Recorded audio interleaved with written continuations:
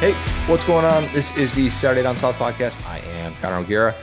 Well, playoff ranking number 2 is out. Somehow, Georgia is number 1.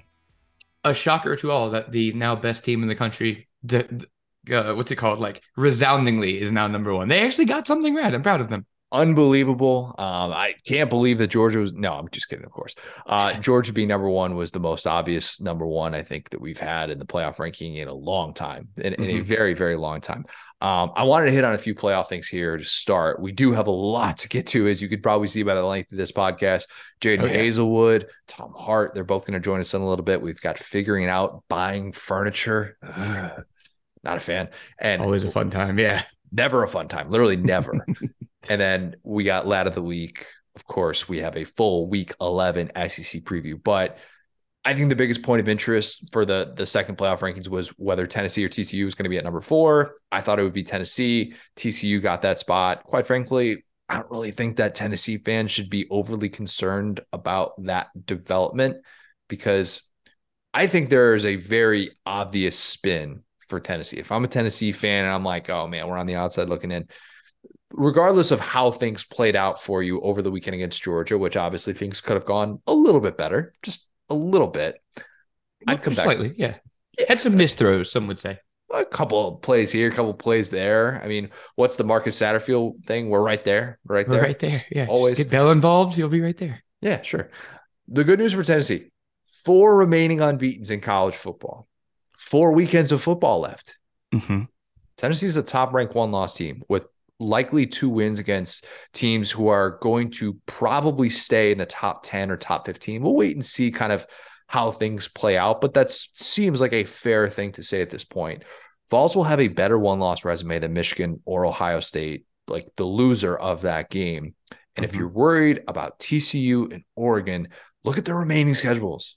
They're backloaded. They're really, really backloaded. They have no room for error. Meanwhile, Tennessee, home games against Mizzou and Vandy, and then you've got the road game at South Carolina, and you don't theoretically have to go to an SEC championship. So for a 1-loss team who basically has its path blocked to a division title, I think that's about as good as one could ask for, right? I mean, spin zone, now you don't have to play in the SEC title, and you could still make the playoffs. So was this good for Tennessee? Some are asking. Yeah, I mean, like if they make it, and then if they get the rematch, and they get the rematch in the playoff, instead of having to face an SEC West team to get into the playoff, then you could certainly point to that. But obviously getting there is the biggest goal, but we'll play the results with that. That's what we do. By the way, this is not going to be a who lost to Oregon by fewer points metric to get into the playoff. I understand where Tennessee fans are coming from, and I'm not sitting here trying to erase 49-3. All right. Saw it with my own 2 eyes. It was a bloodbath. Okay. But people are spending way too much time breaking down the quality losses. Okay. Right. We've got 8+ years of data saying that this is all about quality wins. I say that each and every year. Stop comparing how good your loss is compared to how good your loss is. Or I guess if you're USC, it's about how good your brand is, because my God, that ranking's an absolute joke. That's the biggest. If there's anybody that should have a gripe, it's a 1-loss team that was ranked behind USC, because they are somehow at number 8 without a win against the current playoff top 25. Meanwhile, UCLA has 2, including 1 against the team that beat USC, my Utah Utes. Yet the Bruins are 12th. Like, just because they didn't play a non-conference game against Power 5 competition, USC hasn't either, and Michigan didn't either. So Michigan and USC are so unbelievably overvalued by the selection committee right now, and it's frustrating. I love the show game by Lincoln Riley to be like, okay, well, I'm starting to get properly rated at Oklahoma now. People are stopping like putting me in the playoff by default because they know they'll get embarrassed. So I will simply just get my red a little bit different shaded, and then now, boom, I'm right back where I need to be. Forget all that stuff. This is not Oklahoma. This is USC. Do not look directly at me, brother. Oh, God, that's basically what it is at this point. Like, I would love to hear the actual explanation, because there is no metric where it makes sense. There's none. And that to me was just driving me nuts. We won't dig into the 1-loss Georgia, 2-loss SEC champ LSU, 1-loss Tennessee debate We're not going to dig into that until that conversation is a bit more realistic, because again, I was going to say yet. Yes, we could. We very well could. We have 4 weekends of football left. 4 weekends of football left. A lot of things can happen. Just to be safe, Tennessee fans, maybe just root for a little Arkansas upset against LSU this weekend. Maybe that would be in your best interest. I think that would make sense if you wanted to flip, do a little buy flipping. That game comes on at noon. You're flipping over. You're watching LSU and Arkansas, and you're like, okay. Arkansas gonna need that ground attack get going right now. Would really prefer that. You don't want to necessarily have that discussion, but there are a lot of dominoes that could fall that would benefit Tennessee. And that's, I guess, my point watching these rankings play out, even though Tennessee didn't get that number 4 spot that many, myself included, thought that they would. Any other playoff takeaways? No, I think you hit the nail on the head with UCLA versus USC. That was like one of my big ones. It's like, and dude, Chip Kelly is like been in national title. You know what I'm saying? Like, he's been there. He's proven kind of time and time again that he's a good college coach, at least. NFL, he was probably more of a bad GM than a bad coach. But that's one thing I've always said about Chip Kelly is like, are we sure he's even a bad coach? He's obviously a bad GM. And so we see them, UCLA now all the way back to relevance. Moore kind of brought them back for a second, but now it looks like they're actually kind of here to stay as long as Kelly does. So yeah, I mean, the 2 new additions from the Big Ten looking like the 3rd and 4th best Big Ten teams, and then there's a pretty big cliff. Hard to tell without like competition, and that'll get itself sorted out. But so far, that's looking like a great pickup for the Big Ten. Yeah, and I think that if you're one of those people that's assuming that the selection committee is going to stick with their reasoning week over week, I would say TCU is a pretty good example of why that's not the case, because it looks like they very much corrected themselves. And I understand 3 teams in the top 6 lose. Of course, there's going to be a lot of movement, and TCU stood to benefit from that as a remaining unbeaten. But it's like, all right, they beat, a Texas Tech team that isn't going anywhere anytime soon. They beat them by 10, covered, lock of the week. Thank you very much. But it wasn't like that was the type of win that you typically see to vault a team from 7-4. Nonetheless, TCU sitting in a spot where if they run the table, they will be in, obviously. And Tennessee is, of course, going to have to hope for a couple of things to work in their favor, but it should set up well for that. Okay. You got to just assume, too, that the college football playoff is run like Dunder Mifflin Scranton. And like every day they just open up and it's a whole new office. It's a whole new day. Michael Scott walks in and he's like, today we're going to talk about simple rating system. Sure, that'll be a big thing of this week. And until it actually matters, it doesn't matter. So if you hold them to their word week by week, you're just going to be disappointed because it's like a completely new vibe week to week in that room. Yeah, and especially later seasons of The Office, wherein they all of a sudden just didn't have a boss, and they would decide, this entire storyline that we built up. Who was it? Daryl and what's her name?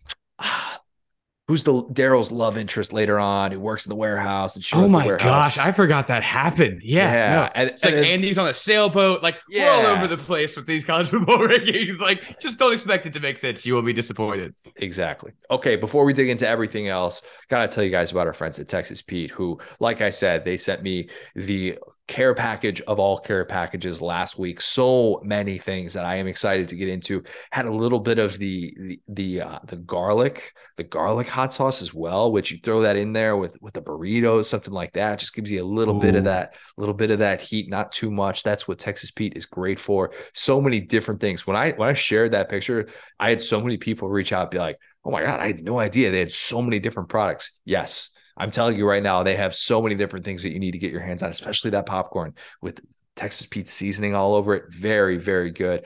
If you have not somehow heard this from us, Texas Pete has the spice and the flavor that's kicking this football season up a notch. If you haven't tried the original hot sauce or their new traditional barbecue sauce, like I said, run, do not walk. Grab yourself a bottle today. Visit TexasPete.com for recipes and hot apparel. Plus, take 20% off your entire order with promo code Saturday Down South. Win big with Texas Pete when you sauce like you mean it.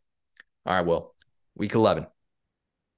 Mizzou, Tennessee. Tennessee's number 5 in the country. They're 21-point favorites.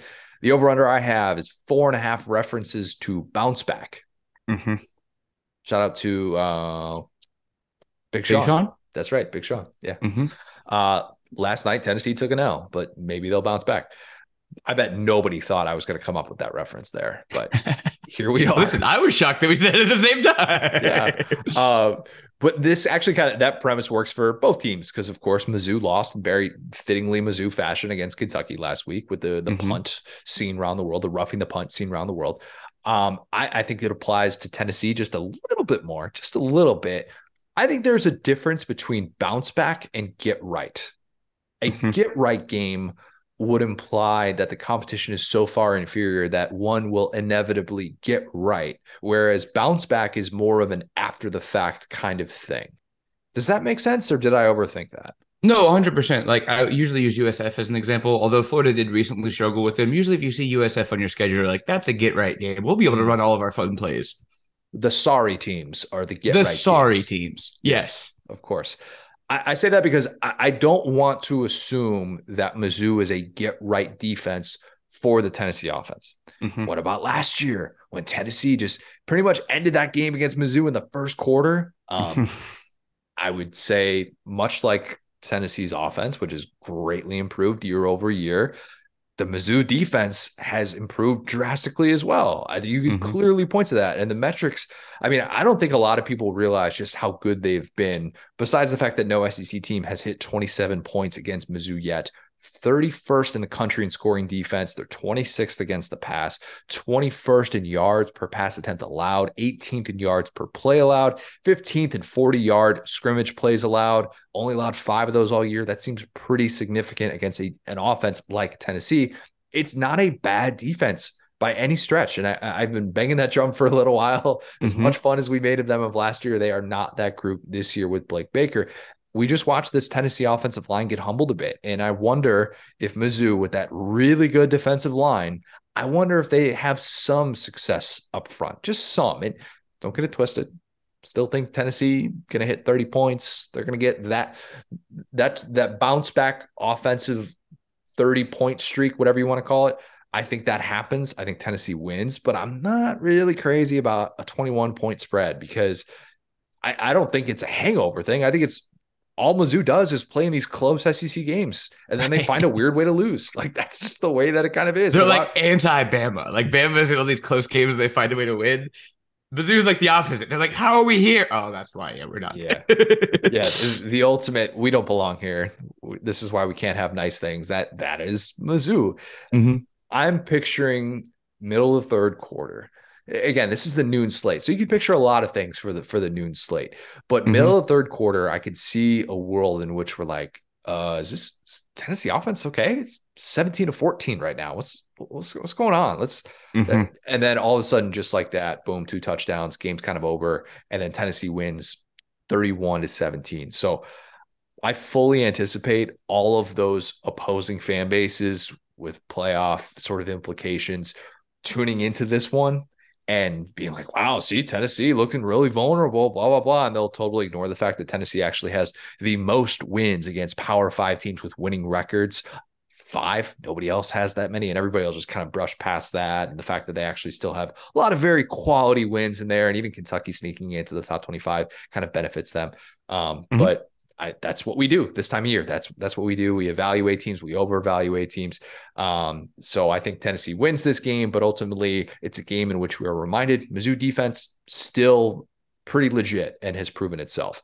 Bounce back game or get right game for Tennessee. What do you think? I love that framing on this one. You're absolutely right, because the national, I mean, I would even think SEC fans don't understand how good Mizzou's defense is. And you see Mizzou on the schedule, and like a casual fan would think, even maybe the playoff people would think, oh, this is a speed bump. You're going to hit them, run over them. It's going to be fine. But to your point, they've been in these games. They were in one of these games with Georgia. Yeah. They were literally in one of these games with Georgia, who we've seen is the best team in the country, where it was like, and also, you know, it's funny. We were trying to pick the game that Georgia would struggle in. And of course, we landed on Tennessee in the preseason.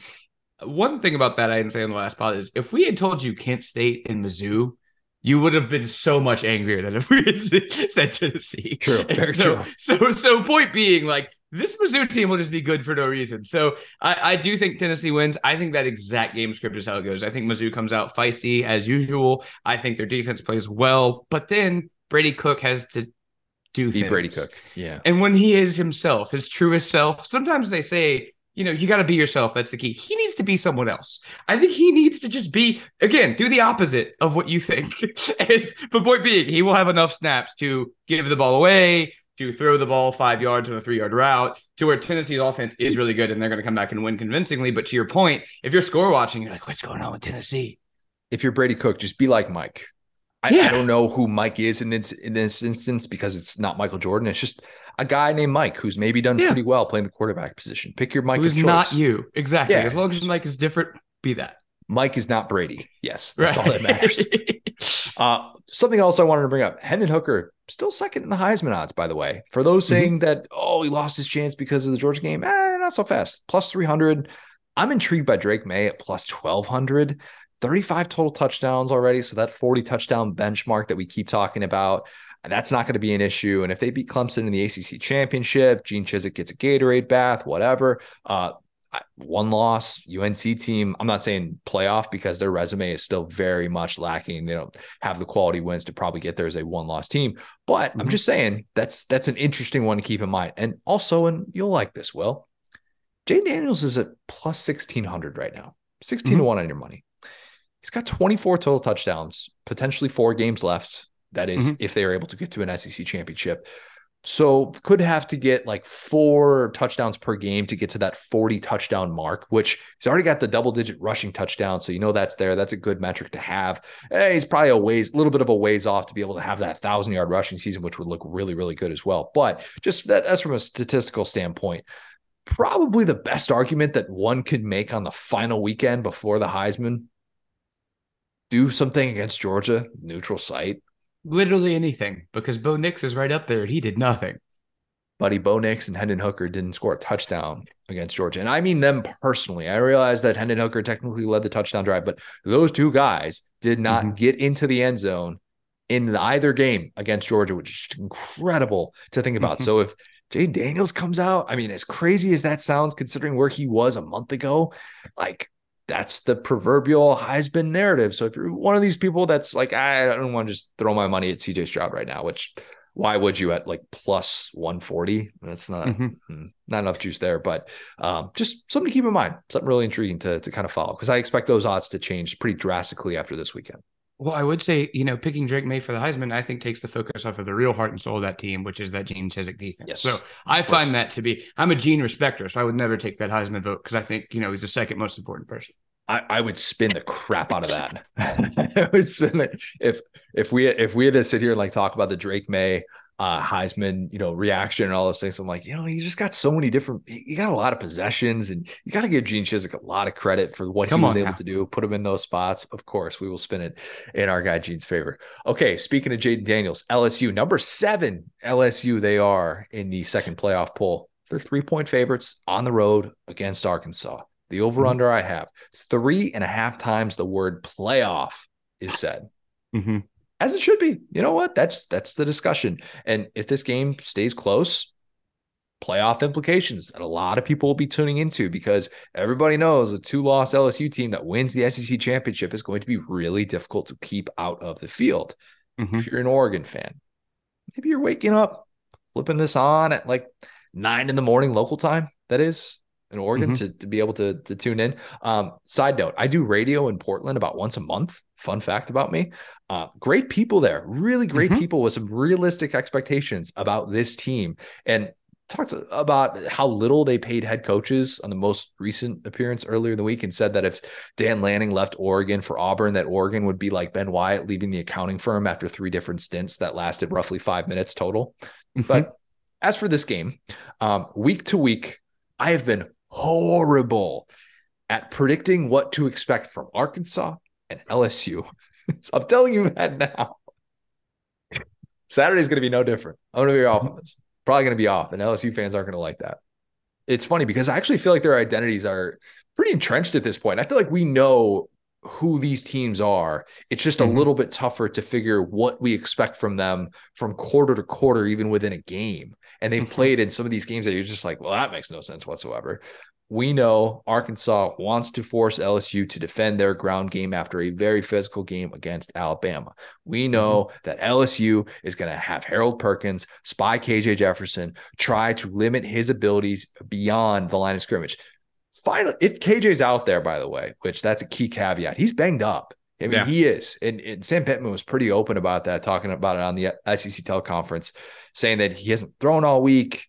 He even made sure to say that they're confident in Malik Hornsby if that needs to be the game plan for them. So keep that in mind. If this line moves significantly, like Friday night, Saturday morning, something that could absolutely be a factor. Either way, though, I don't think we see a hangover from LSU. Maybe famous last words from me. I realize that. But I'll say, if you have, this is, again, another side note. I'm getting very off track with this game. I don't know why that's doing that to me. If you have a field storming victory, save your thoughts for field storming and what it actually means, the safety of players and fans, all that stuff. We're talking about if you have a victory of that magnitude, I think you should have the right to get a late checkout at your hotel the following week. Just show picture as proof, just a selfie if you on the field. Yeah. Just an afternoon kickoff, not playing any noon games after a field storm. You get to play at the earliest. You're playing 2:30 local time. I see what you're saying. That would be cool. I think that's smart. Show that we've all seen the pictures. They're there. They're just right there. But it just sets up for us to be able to use that hangover narrative when it's the early game, it's the sleepy start, all those different things. So this in terms of how this will play out, Matt House, I think he dominates an offense that might be limited. And as we've seen in games where KJ doesn't have his full mobility, I don't think Arkansas is quite the same offense. If this is played a month ago, I'd probably pick the Hogs. I probably would. But now that we've seen Jayden Daniels take some significant steps, this is the type of defense that he can exploit, especially now with Miles Slusher suspended. So the Arkansas defensive backfield is going to be asked to do a whole lot, which we know they have not done a whole lot this year. If Drew Sanders is asked to chase around Jayden Daniels for an entire day, like, I don't know that the Arkansas defense looks like it's really in it in the second half. So I'm going to go with LSU to win by 2 scores after a potential slow start. Hungover start, maybe a little bit, because, it's not really a game until LSU is trailing in the second half. Here's something. LSU's trailed in the second half 6 times in 7 Power 5 games. And the lone exception was what, Will? Florida. That is correct. I knew you'd have that. Of course. We all saw it. We all saw it. That was the only. Will famously said that he was not scared. And look, if you saw your team play very atypically, which typical is playing in a game in which you're trailing, having to come back, big of you to be able to recognize that. You know this LSU team better than I do, clearly. Listen, if Florida would have gotten the lead in the second half, I would have been like, look, right where we want them. They didn't even get to do that. Spin zone either way. Yeah, exactly. How do you see this playing out? I think this game is going to be really interesting. You know what's crazy about that 2-loss 2017 that I feel like is like underappreciated is that they lost to Arkansas November 23rd, which is like almost, several weeks from now. And the first loss came against Kentucky on October 13th, which is way different from this one, which is obviously a week 1 loss, which those can be a little bit fluky. And then obviously you get the beat down against Tennessee, which was earlier in the year. So it's crazy to think that like that already happened. LSU was at home against Arkansas and laid an egg against that great backfield. But it's just crazy to look back at that. This is where I'm going with that. Just because it's like, how did we even like process that at the time? Because if one loss, let's say, I don't know, let's just say Tennessee lost right now, it would be like, okay, they're done. You know what I'm saying? But point being, the great thing about this game is a couple of things from an LSU fan perspective. First off, I love the early kickoff because it's at Arkansas. You know what I'm saying? If I was at LSU, I would be furious. I'd be like, oh, we need this home field advantage. The cool thing or the interesting thing about these last 2 games is at Arkansas, at A&M, both teams that are kind of fighting to like put their season back together, have some momentum in recruiting. So you love to see these games be a little bit earlier in the day to where it's not like a full with the joke about they're throwing batteries. Like every SEC fan base has pride in what they do, and no road game is ever easy in the SEC. So I'd love to see that. The second thing is the question for Brian Kelly was always if he could beat great teams. It was never if he could beat the teams he was supposed to beat. And so, you don't get to all these 10-win seasons at Notre Dame by losing these random games. You have to beat every team you're supposed to beat and then lose the big games. And that was the fair criticism of him. So I feel like this is one of those that, the team, and if you've seen his answer about this, he's talking about, change of mentality. And it's so cool. And this could be my moment that I get put all over the airwaves. I get it. But it's so cool to see a team that actually is like responding to this stuff and not just tuning it all out. Because Les Miles, Coach O, we've talked about it ad nauseum. These are the games that those teams would lose for no reason. I saw one of the worst performances in my life as an LSU fan, one of the Les Miles teams that lost to Alabama. He got blown off the field against Arkansas. And that's always how this rivalry goes. LSU is still thinking about Alabama. I hate to say it, but they have this giant, awesome boot trophy, and how LSU moves on, which Brian Kelly is kind of an expert in. So I think that's great. And to your point, the pass defense is bad for Arkansas. LSU, again, an earlier version of LSU, I'm worried about that because they couldn't throw the football. Now it's like, well, if you put a spy on Jaden, you talk about Drew Sanders, great pass rusher. If they start to get in Jaden's face, he can just uncork it, which he feels great about. You know what I'm saying? In previous games in October and September, he could have gotten overwhelmed by that rush, which is pretty good for Arkansas. But especially since another guy gets suspended there, thin as it was. LSU and Arkansas just kind of switched DBs last offseason. It's going to be interesting kind of seeing those guys play against each other. All those the crossover with Brooks and Fouché, I wonder what that conversation looks like. Like, oh, how you liking your new Dicks? Right, exactly. Trade, yeah. But I wouldn't necessarily say that Arkansas is in position to be totally ineffective from a defensive standpoint. I think they still have some good moments where we are reminded, okay, they do have those guys that can rush the passer. And as you bring up, I think that we do see Jaden Daniels maybe have some of those moments where you're like, no, he's not keeping his eyes downfield. Those chances are there. And then maybe it takes halftime to be able to say, look, those chances are there. You need to be able to trust this. We need to get this thing and we need to go. So I do think LSU is ultimately able to come away with a victory. And it's kind of just a weird year it's been for Arkansas. And that continues in a game like this. Let's stick in the SEC West. Number 9, Alabama. They're number 9, right? Yeah, number 9. Yeah, weird. That feels weird, doesn't it? Clemson's 10, Ole Miss is 11. Alabama. Just USC between LSU and Alabama, right? Where they belong. Just a team that would clearly beat Alabama and lose to LSU. As that's where they belong. Let's play the game. LSU, Bama, or Ole Miss, which team fails to score 50 points against USC? Oh, man. They all hit 50, right? Maybe LSU because they would be, killing clock, but that would be the only reason. Yeah, I don't know. I think they all hit 50. Great. This is the SEC game of the week. It's still Kiffin and Saban, even if the implications are a little bit different. Implications are greater for Ole Miss than they are for Bama. Who would have thunk it? Bama is still an 11.5-point favorite. The over-under, I have 1.5 references to the word motivation. Don't you know it? Yeah. It's coming. We will play the results with this one, just like we do with all Bama non-playoff bowl games, which there's only been 2 of in the last decade. We had the 2019 Citrus Bowl, and then we had in 2013 when they went to who is it? They got Oklahoma. Smacked. Yeah, they got smacked by Oklahoma. That's right. I actually think this game is a different kind of challenge for Saban than any he's had to deal with, and here's what I mean by that. We talked about the stat the other day, 2 losses pre-Iron Bowl for the first time since 2010. Because the Iron Bowl is the regular season finale, you could say that this is the first regular season game that Alabama's playing in the playoff era that won't have playoff implications for the Tide. And I realize after 2019, they lose to LSU and the resume was still a little bit kind of all over the place. And they weren't necessarily picked to go to the playoff after that, but they still had that chance as a 1-loss Power 5 team. And remember, Utah lost that year. So they literally, if they hadn't lost in the Iron Bowl, very easily could have been it. Fair point. And look, I don't know that there should be a set in stone expectation for Alabama in this game. I don't, because I think it's a different thing to get motivated and stay disciplined when you have playoff hopes, as opposed to like staying motivated and disciplined when you're the preseason number 1 team who has 2 regular season losses and is playing for like a New Year's Six Bowl.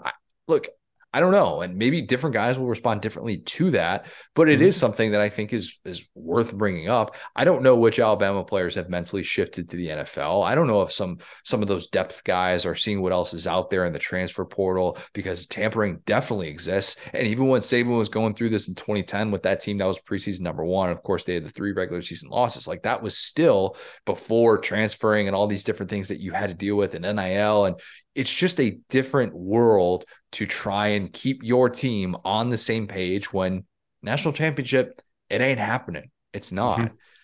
Bama is the first AP preseason number 1 to suffer multiple regular season losses since when, Will? Oh man. Number 1. That's hard because I can think of like some 2s and 3s. I mean, was it themselves in 2010? No, but you're close. You're very Okay. close. Ironically, the first AP preseason number 1 to suffer multiple regular season losses 2012 USC. That was the last time it happened. Coach USC was a preseason number 1 that recently. These Coach people need jail time. Lane Kiffin. Yep. A coach who famously succeeds when given a big stage. Exactly. And maybe he will succeed on this big stage. And maybe this is Kiffin's biggest win yet at Ole Miss. Who knows? On the Ole Miss side, there are still playoff implications. That is still there. If Ole Miss wins this game, LSU loses at Arkansas, guess who's suddenly sitting there with 1 loss and a clear path to Atlanta? That would be Ole Miss. This is huge for Lane. It is huge. Last time that Ole Miss had 1 loss in November was 2014. When they lost to Auburn, a game that we did, and it just meant more game, actually. Playoff elimination game, literally on November 1st. So, I mean, like they do not get to this point of the season with 1 loss very often, of course. How huge do you think this game is for Quinshon Judkins? Won a state title. Yeah. Pike Road in Alabama. Didn't get that Alabama interest coming out of high school, even though he was a stud, which again, that's one of these weird recruiting cycle things where you're like, how is that guy a 3-star recruit? Because man, he ran for like 1 billion yards in high school. I love how sometimes that gets counted like fairly and sometimes it doesn't. And you see it in the college football field and you're like, oh yeah, same guy, huh? Yeah. Oh, same guy. Just different uniforms. Different uniforms, exactly. Yeah, but I wonder what his workload is going to be like coming off of the bye week. So let's do an additional over/under 30 carries for Quinshon Judkins in this game. Will. Oh man, I think I'm going to say a little bit under because I think they need to air the ball out, but I think we're going to be right there. Like I'm thinking like 28.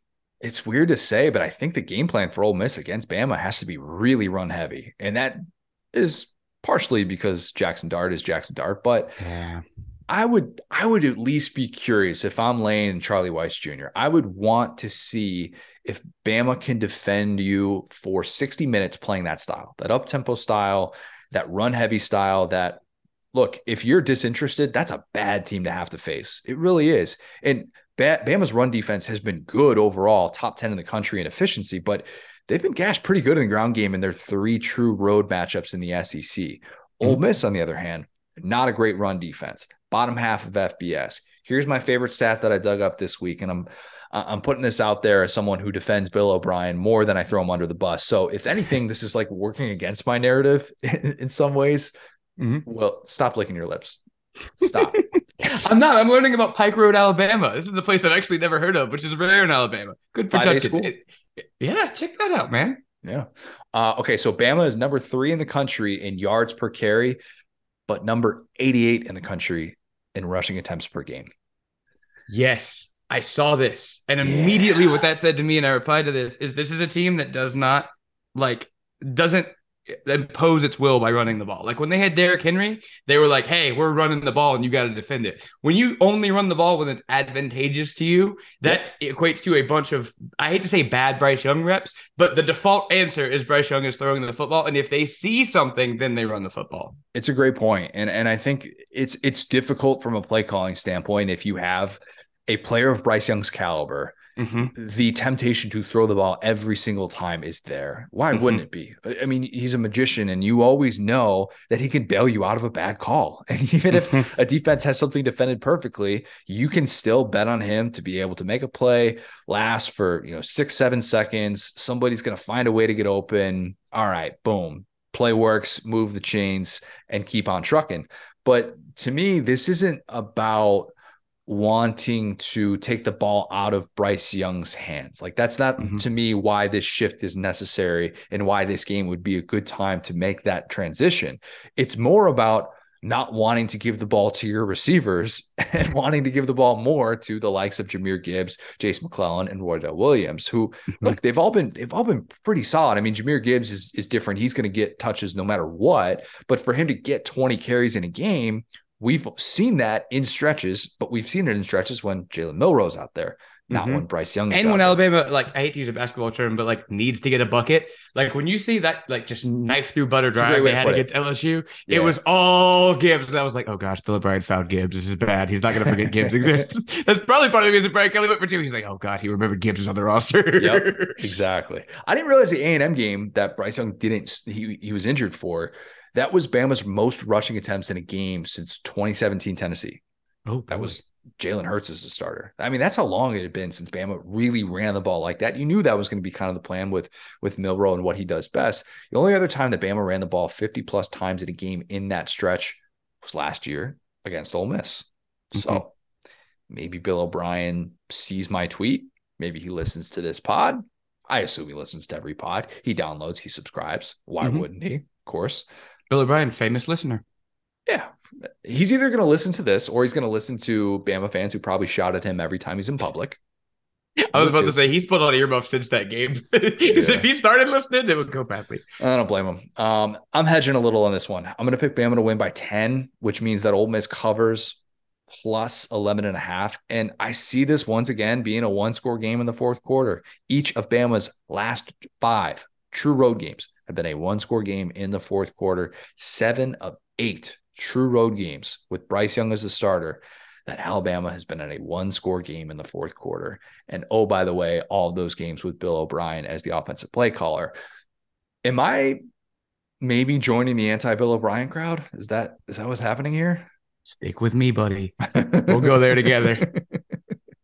Lord knows there might not be a whole lot of room left on that bandwagon. It's crowded. It's real crowded. If this is a giant if, I'm not saying this is going to happen, but if Bama suffered loss number 3 and it was to Kiffin, you know what that means.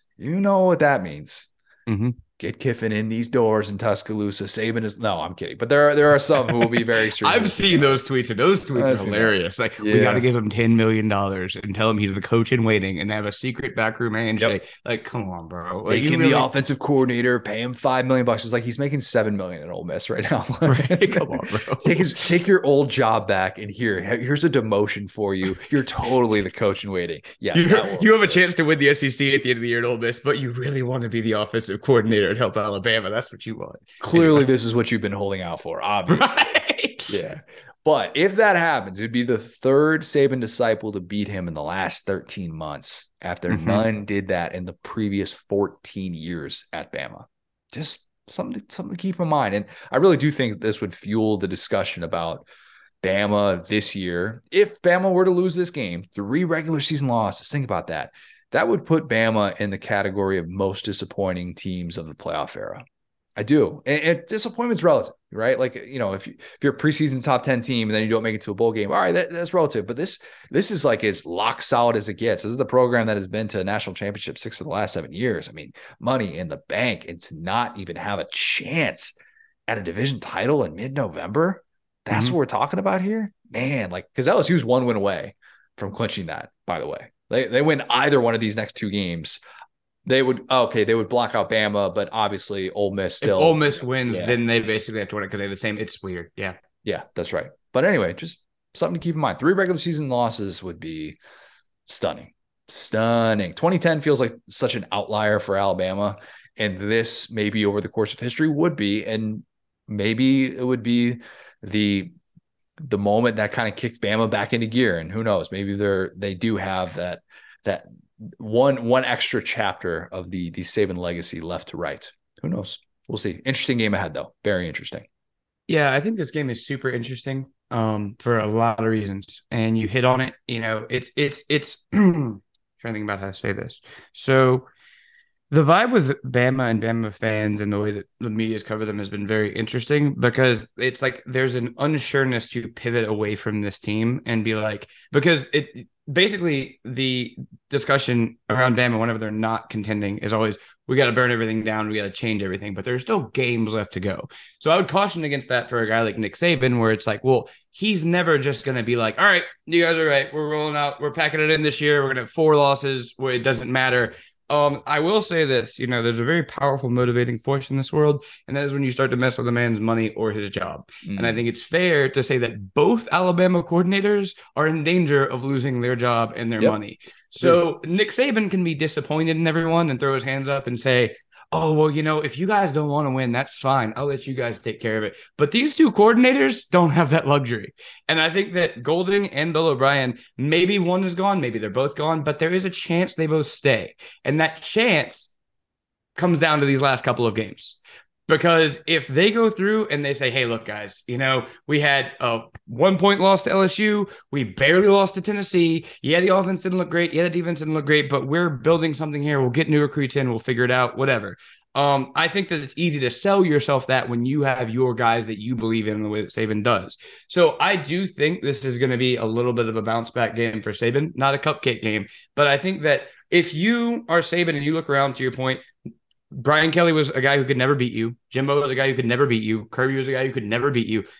Lane Kiffin's that next guy. He's the next guy on the list that can't beat Nick Saban. I've said it before. And I think that if you're Nick Saban or you're this team and you're as competitive as these guys in that locker room have shown that they are, because that's the thing. They've been given kind of a broken playbook and they're still fighting their tails off. It's not like there's a lack of want to win. Yeah. It's that they can't match up with the way things are being coached to them. So point being, I actually think Alabama controls this game. I think that going on the road, they finally figure it out. And I think that this Ole Miss team has kind of shown, their biggest win at this point, I guess, was a Kentucky win, right? Yeah, at this point, that's their only win against the current top 25 team. Yeah. You know what I'm saying? So Kentucky has obviously kind of fallen off since then. At the time, it felt like a big game and it was a very close game. But I think that whenever Ole Miss has had to play a kind of good team, they almost lost to a Kentucky team that we've seen is not great this year. They've never found their identity. They obviously got blown out against LSU. So I just don't think this Ole Miss team is talented enough and I know that Alabama has struggled with a lot of teams on the road. I get that, but you got to think that was the defense under basically Gus's players for Auburn. That was a talented defense. We've seen that defense play well, with those players. LSU, always a talented program. Texas, that's a little bit different, whatever. But I think that this is a game that Alabama can impose their will, and they're not. You're going to see where Nick Saban's at in this game, because this is a game that if they put their foot in the gas, they can blow Ole Miss out. Even if we were talking about this game before the LSU game, we could have easily seen that happen. But I think that if Saban does the old, okay, you guys got it. You all don't want to win. We'll be able to see that very early. Does that make sense? Yeah, I get that. And I think that, these are strange circumstances. They are. And it's fair to kind of question what exactly we're going to get, because we're not used to talking about Alabama in this way at this point in the season. We're just not. And if this is a game in which Alabama comes out, looks like, okay, this is the team that we've been kind of waiting to see. 2015 Ohio State kind of had that, where 2015 Ohio State came in as the unanimous preseason number one. They lose that game to Michigan State, in which it's like, oh my God, so they're really not going to do it. And this team that just looked like it played anxious and played down to its competition all year, instead of doing that impose your will that we had come to expect from them based on the previous season and the way that 2014 obviously finished for Ohio State. I wonder if Alabama flips it into that gear, because we saw 2015 Ohio State when they went on the road to that game against Michigan, and then they had the bowl game against Notre Dame. It was over. It was all she wrote. And I wonder if Bama now, with, people are going to roll their eyes when they hear this, but the anxiety is off. And people hate on Will Anderson for saying that, even though we've been bringing up all these stats about the preseason AP number one and how difficult it is in this sport sometimes to hear for 8 months, you're going to win a national title. You're going to win a national title. Don't lose a game. You're going to win a national title. In no other sport is there this reality, is there this world that you have to be perfect in that sort of way. And especially with 18 and 22-year-old kids, it's just a really difficult thing. And I wonder if that shift in mindset helps Alabama finish the season stronger than we've given them credit for. And maybe it's not so much treated like a bowl game that they don't care about. But if they lose, that's what we'll say, of course. Yeah, and to me, penalties are like a half and half thing, right? Penalties are either something that is on the coaches. I'm talking about false starts, procedural penalties, stuff like that, not getting a snap off. To me, that's often on the coaches. Then you have the other part of penalties, which is often just guys trying too hard. And to your point, Alabama, you could attribute some of that to not really trusting your coaches, trying to make a play, and that's where, not to excuse this stuff, but that's where you get a little bit of PI, a little bit of targeting, that type of stuff starts to happen, because it's like, oh crap, I got to make a play. And so to your point, yeah, I think that this could be a team that plays relaxed and could be a little bit scary. Whereas on the other end of it, I think that Ole Miss is kind of I think that they're in too good of a position, if that makes sense. Like, I think that all the stars are starting to align for Nick Saban to lose, and those are never the games he loses. Yeah, that's true. That's true. The Bama penalties thing, by the way, Bama has had either 10 penalties called on them or at least 82 penalty yards in all but one of their true road games since the start of 2021. And the one that they didn't have that happen, the blowout at Mississippi State last year. Mm-hmm. Not a surprise. That's when you're playing behind the sticks and you're giving away yards, stuff like that. Like that's why this adds up. That's why it always feels like it's so difficult on Bryce Young. That's why it doesn't feel like this defense that can get off the field in the same way that it wants.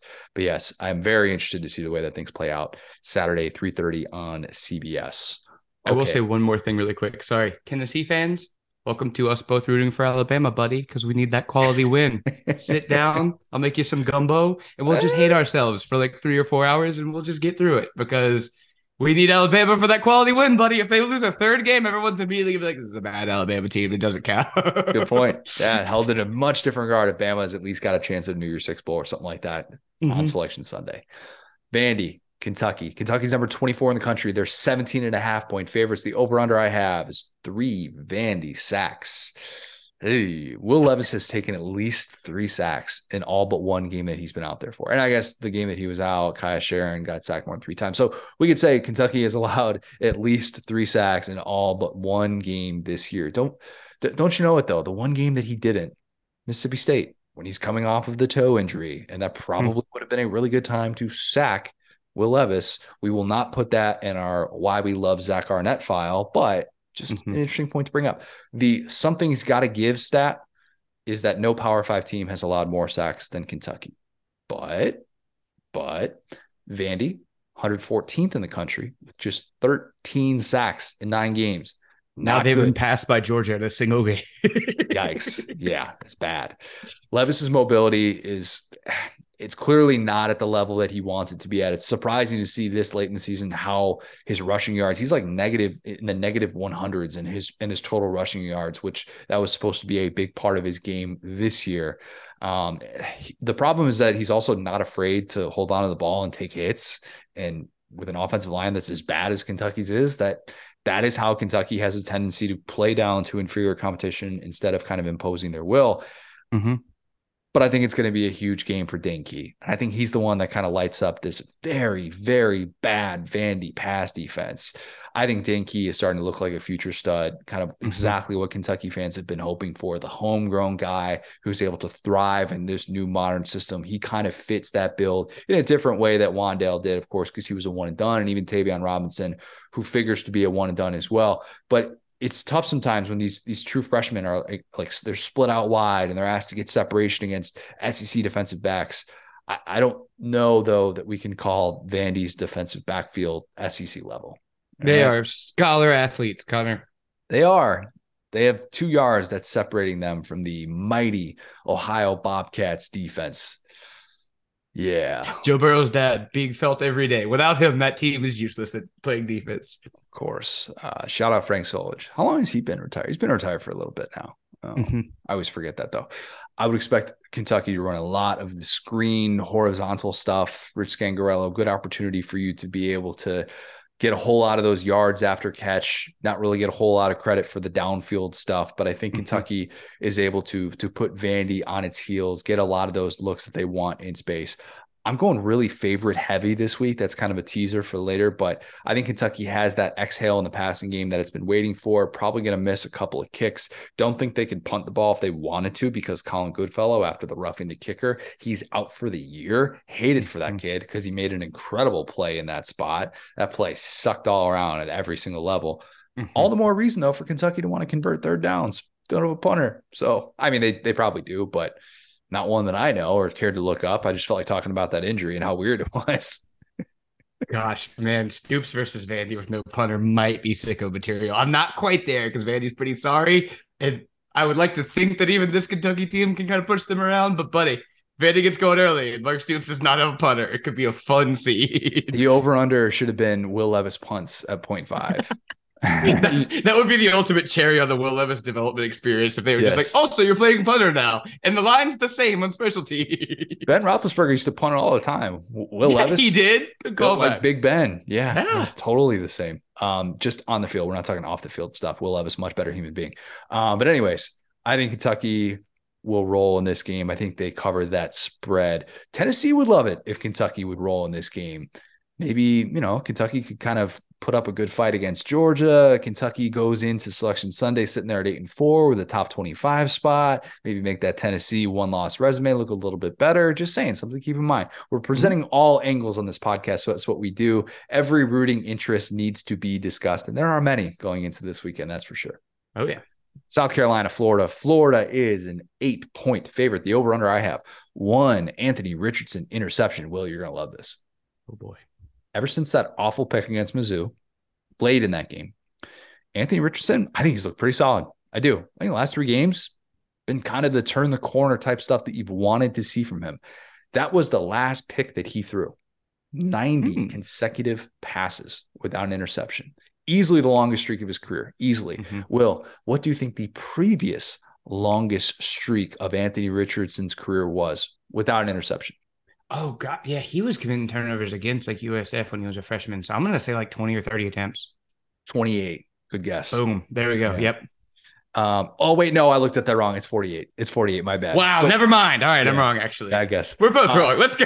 We're both wrong. I literally got my own stat wrong. Yeah. 48. And it was basically after the pick 6 against Georgia last year, up until the pick that he had against Kentucky early in the year. So it's kind of like last year into this year. So I don't really know if you want to count that as well. So it's probably like 20 or 30 if we just do within a season. But I think quietly Anthony Richardson is starting to look like the guy who's figuring things out. And that's important in a game like this, wherein you don't want him to throw 3 interceptions and have a home loss to South Carolina.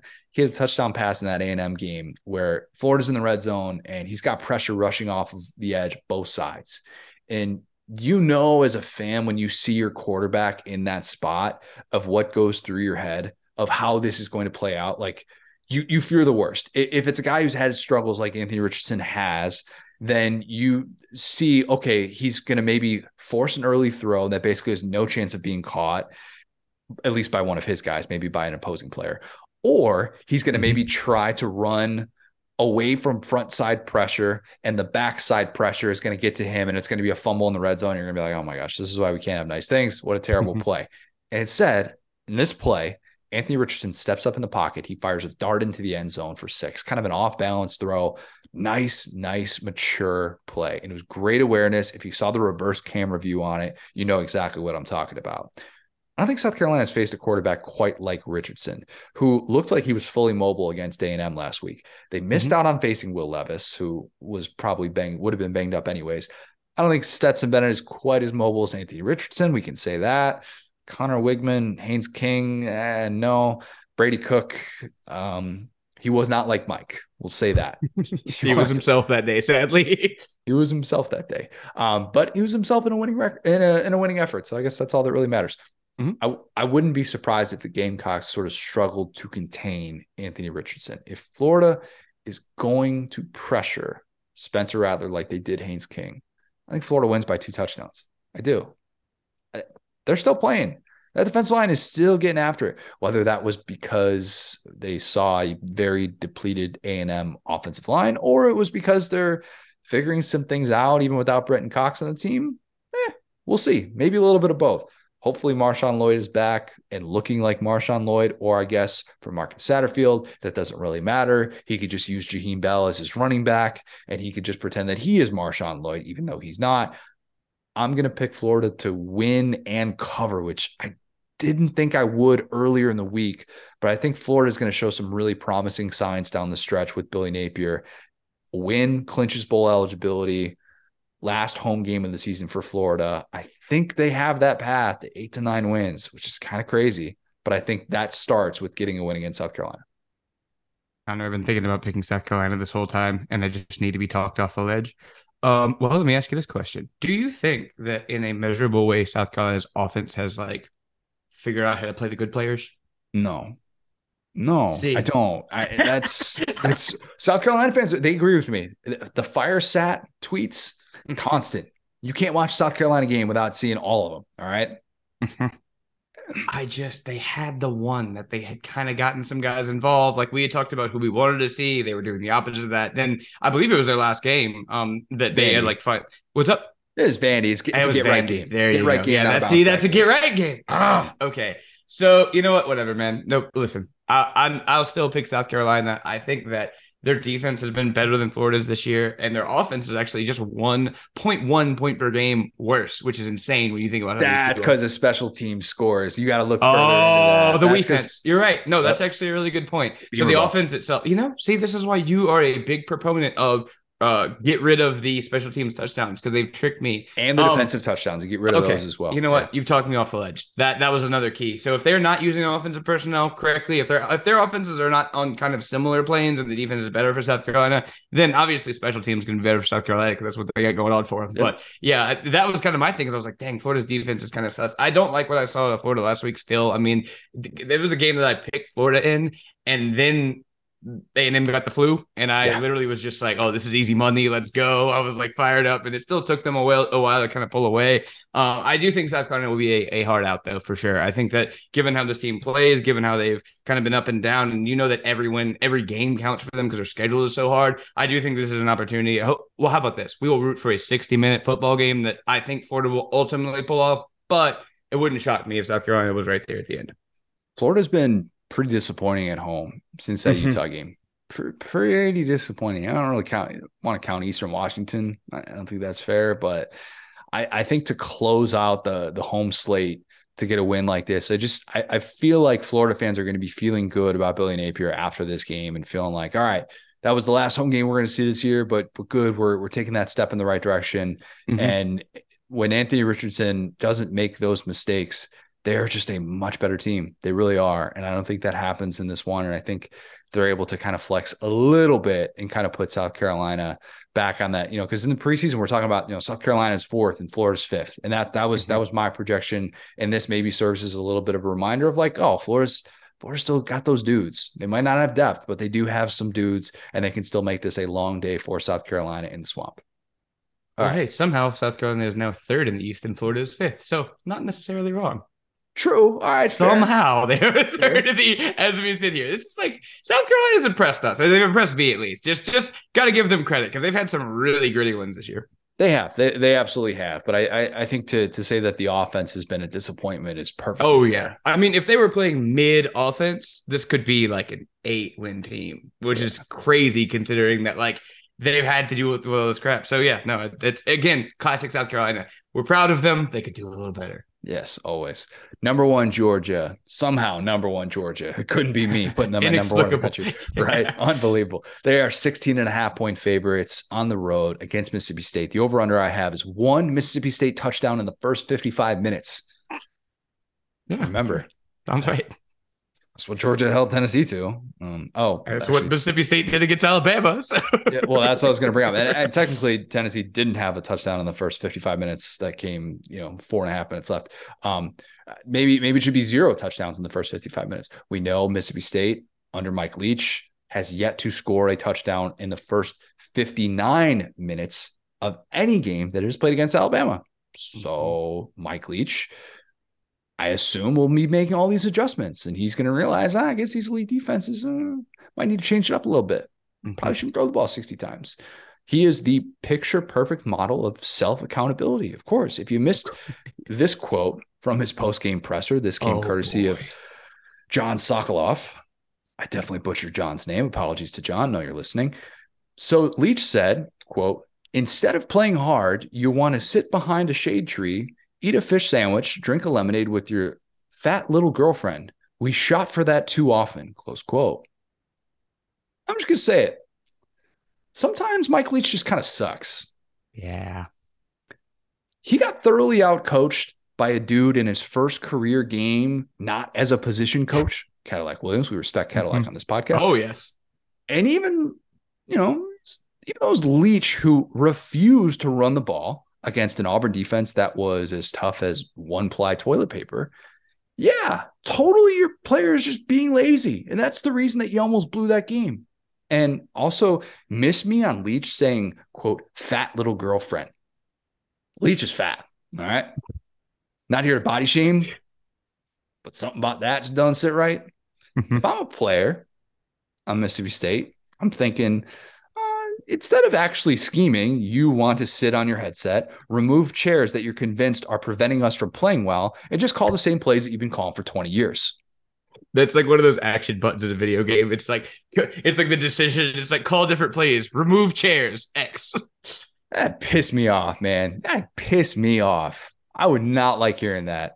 I'm not saying I'm going to go post a cryptic message on social media, just throwing my head coach under the bus, saying maybe I'm going to enter the transfer portal. But I would think long and hard about if this is the dude that I want to sign up to play for. I really would. I thought that kind of sucked. And I'm like, we're sitting here talking about this on the Sunday pod of how obvious it was that you should have run the football more. And instead you're blaming everybody else. And I can't stand it. As you learned from listening to me on this very podcast the other day, after I'm like, all right, look, I beefed up. I said Georgia wasn't going to win that football game. You got to own it sometimes. You got to own it. And Leach just never owns it, ever. Georgia should tee off on a one-dimensional offense. Should. Wait, hold on. Quick fat little girlfriends thing. So I found this quote. I was playing online video games with my friends, and I found it on my Twitter feed. And we were between games, so I decided to just kind of do a deep dive. You know, he just says that. Like he just says it. Yeah, he said it at Texas Tech. Like he said it at Texas Tech. He said it at Washington State. That's the most chaotic thing about that quote is that he didn't offhandedly say it. It is a tactic he employs, and it's like the word chaotic is not quite severe enough for what that is because it's like I know I'm going to say this. It's going to upset everyone, and as the years goes on, as a guy who has had issues with this type of thing, it's going to get worse every time I do it. But I'm just going to keep doing it because that's me. That is. Insane lack of or complete self-awareness, which is the scariest part. Yeah, just show up on Monday, be like, all right, I'm gonna actually go eat a fish sandwich, drink some lemonade with my 6'3" supermodel girlfriend. Have a nice practice, coach. That's what I would do if I was a Mississippi State player. Just make a pic collage of everybody's girlfriend and be like, hey, who you calling fat, bro? Which one? Point them out. Get out of here, man. It's more just about the tone. Like, God, just no accountability at all. Did not like that. Yeah, that's disrespectful. We don't tolerate that, especially in the South. Disrespecting women, not cool, man. Don't do that. Anyway. Break. I don't think Georgia missed a tackle against Tennessee. I don't. And Leach's offense is predicated on guys missing tackles in space to be able to move the chains. I don't think that happens unless Georgia is just totally not up for a big game. But I'm going to roll with Kirby Smart, who hasn't lost a regular season game in over 2 years, instead of Mike Leach, a.k.a. the guy who is convinced that he nearly blew a 21-point lead at home against a 3-win team with an interim coach because of guys wanting to chill with their fat little girlfriends. Dogs and sitting on chairs. Yeah. Oh, and sitting on chairs. Right. Why was this game bad? Certainly not me. Chairs, obese girlfriends, of course. Chairs are just woke. All right. Just get out of here with that. I don't want to hear this chair conspiracy slowing down our football team. Yeah. So going back to the Georgia thing, right? Again, in the preseason, you have to pick a team that could slow Georgia down. Some people, and I believe Emory Pickett, the lad, was one of them, was thinking about Mississippi State. And the entire time, I was saying that, well, listen, I was always against that one because the conversations that we've had on this podcast about how great Georgia is at tackling. And that's something that they've never, I mean, Kirby Smart through the history of his coaching has always been hard-nosed coach, fundamentals, tackling. And to your point, you got to miss tackles for this offense to beat better competition. Yeah. And so I think, even Alabama that has had a pretty sus defense was not out there missing tackles against Mississippi State. They were making Leach go for it on fourth down. Back when he was on the date Mike vibe of running the ball, he was still trying to do that. It was not working in that game. And so point being, like, if you can't move the football against this Alabama team, I cannot assume anything against Georgia. You should not, I hate to say this, you should not come off the bus against Georgia if you can't move the football against Alabama, because that defense is just night and day better. And I think that we've talked about, Josh Heupel being part of the Leach tree. Again, I don't want to repeat myself here, but he played for Leach, and they've always kind of been at similar, but the vertical dimension is what made Tennessee much more believable. Where you've shut down the vertical dimension of Tennessee with a better quarterback and better receivers, now you have an offense that is kind of a relic of the past without that vertical dimension, without that rushing attack with Small that we've seen be effective for Tennessee, and you shut down all that for Tennessee. So personally, I think this is going to be a beatdown, and I've been saying it all season. And I love Mike Leach, and I love Zach Arnett, but this is not the style of team you're supposed to be able to beat with this offense. And to be fair, I was more pointing to like, who could slow Georgia down? I was more saying, I think the Mississippi State defense is actually going to be able to be like, all right, Georgia offense, this is a good battle. This is not necessarily a game in which I would assume, Georgia's going to win this game by 40 points. They're going to, 42-7 or something like that. But then kind of the more you think about it, and as we bring up these points about tackling in space and how important that is to be able to stop this Leach offense, yes, Georgia wins big. Georgia wins big, real big. And I'm not just saying that because of the way last week played out. Maybe a little bit. Yeah, I mean, it's vibes, right? I hate to say it, but it's like, from what you saw out of all this, almost losing to Auburn, and boy, that Iron Bowl is going to be fun, isn't it? Because those boys are believing in Cadillac. But what we saw against an Auburn team that's been dead in the water all week, if you come out with that type of energy they had the second half against Georgia, buddy, again, go home. Yep. No reason for you to be in the stadium. None. Absolutely none. Okay, let's talk about that Auburn team. They are 2-point favorites at home against Texas A&M. The over-under I have is 2.5 references to bowl elimination. It's a bowl elimination game, Will. We got two teams sitting at 3-6. This is a sickos committee game. Very much. Big time. Loser will not go to a bowl game, and the winner will probably not go to a bowl game, but it can at least kind of keep that dream alive heading into the regular season finale, which seems important for a pair of teams who will face the likes of LSU and Alabama in the regular season finale. So maybe significant, maybe, who knows? I am not going to speculate how healthy A&M will be. I'm not swinging a miss on that last week. Okay. But they just like guard all their, because they had something like this happening in Florida the first time, I feel. They just had like kind of COVID running rampant. Like, they're really weird about information because they canceled a bowl game like this too. Like, they're just like, oh, by the way, we're all sick. Goodbye. Like, it was like, what? Yeah. I feel like it's actually kind of been a thing with A&M. So I'm going to assume that they're going to be kind of full strength, or at least somewhat. I don't know. We apparently know that Connor Wigman is going to be QB1 for this game. He is back. He is healthy. Hopefully he's going to be able to be out there for an entire game. Here's something interesting. Assuming that Wigman starts this game and he's not like sick at the last minute or something like that, then I would assume he's also starting the next two, because that's what Jimbo Fisher has said, that he's QB1 for the rest of the year. The longest consecutive streaks that A&M has had the same starting quarterback will be 3 games. That's it this year. Max Johnson did it earlier. He didn't even finish the third start because he got hurt in that game against Mississippi State. Wigman is now trying to do that for A&M. And that's also assuming that Derek Hall doesn't just break Connor Wigman in half against an A&M offensive line that is totally depleted. Add that one to the Jimbo Fisher spin zone file. It's growing by the day. He'll say the offense was a disaster because they just couldn't keep quarterbacks healthy. He'll disregard the fact that his QB1 was benched after losing to App State in week 2. But you already know the Jimbo spin zones from listening to this podcast. I think this will set up really well for Auburn. I do. I really do. I'm excited to see how different the energy is at Jordan-Hare with Cadillac coaching, because we just talked about it. On that sideline, it was significantly different with him in that game last week at Starkville. And it was evident that that team was believing in him, and his overall message was as clear as day. I loved his comment afterwards about how he was more encouraged to lose and fight that way in a battle back than to win and see some of those same things kind of happening that happened while Harsin was there. He didn't say while Harsin was there, but obviously that's what he meant. Well, it's facts. And we love when coaches like that call a spade, because that's facts. If you watch the second half of an Auburn game this year, you were disgusted, specifically the Mizzou game. Oh, God. So bad. That disgusted is not a strong enough word. Revolted, maybe. Revolted. Thinking about our lives and why we do this. Yeah, this was oh God, I've got to get hobbies or something. This is not worth it at this point. I don't know that guys are playing for Jimbo Fisher. I don't. These were the 2 worst Power 5 rushing attacks in October in terms of defending the run. Okay. I was going to say, if they messed that up with A-Chain, that would be a tough scene. No. This is the dudes who deserve better starting running backs, Devon A-Chain, Tank Bigsby. Against these, bad running defenses, this should be a big day for both of them, one would think. I will take Tank to have a bigger day. I will. I just will. I think Cadillac gets his homecoming. I think he keeps Auburn's bowl hopes alive. I think they get a high-scoring game in which we're like, defensively, this is not anything to write home about. I think Auburn wins 35-31, and A&M falls to 3-7. Ooh. 3-7. You know, as deep as my slander could possibly be, 3-7 was just not in the cards. Nope, it wasn't. To be honest, and again, probably just should have been meaner. That was my fault. I gave them too much credit. I'm gonna stop that now. I think Auburn wins this game. To your point, I think that this hopefully is, a great highlight reel game for our boys, Hall and Tank. lads, guys that we love and have really just had to deal with it all this year. And hopefully this is the first clip you're going to see when they get drafted. It's going to be them just sacking A&M, running for 50 yards at a clip at A&M. That would be amazing.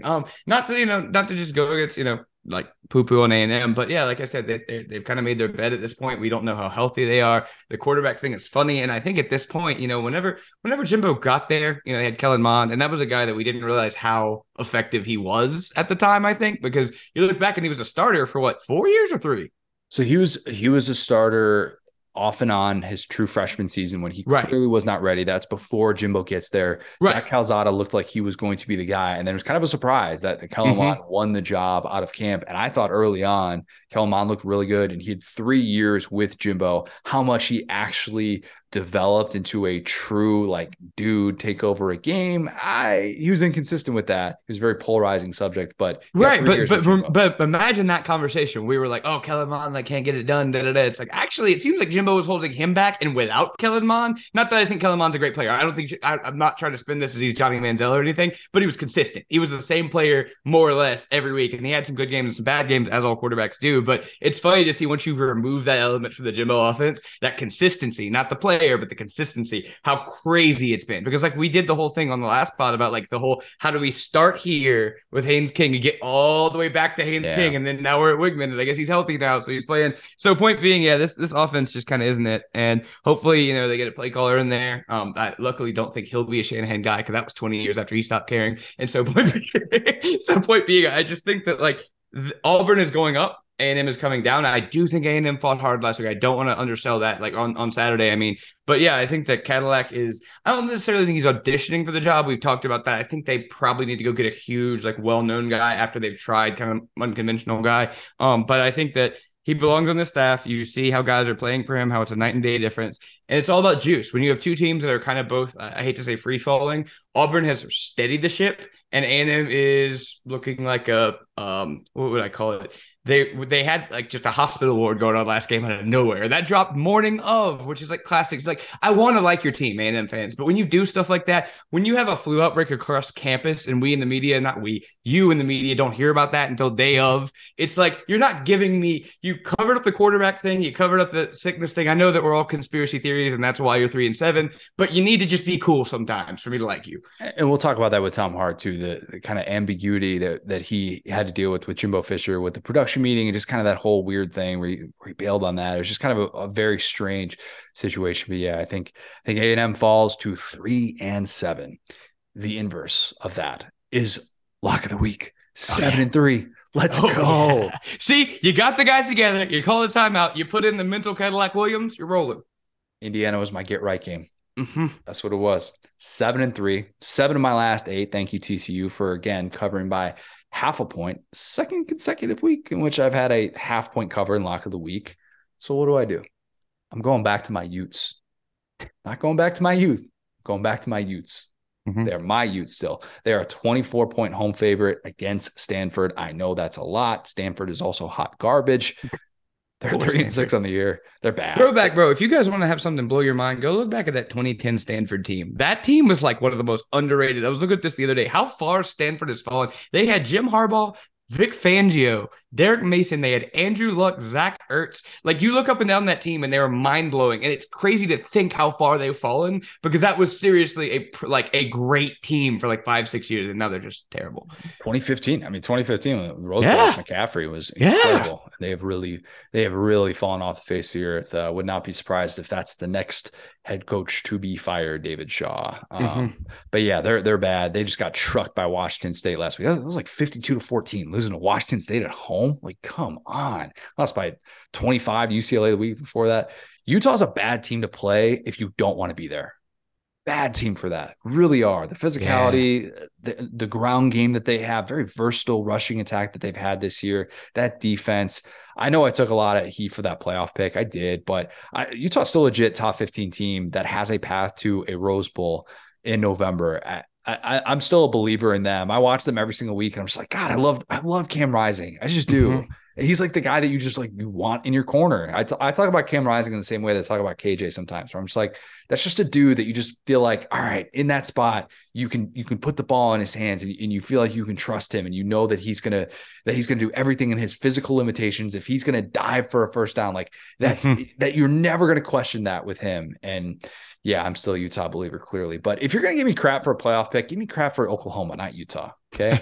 Come on now. I'll take the L for Oklahoma, not for Utah. Utah's still a good team.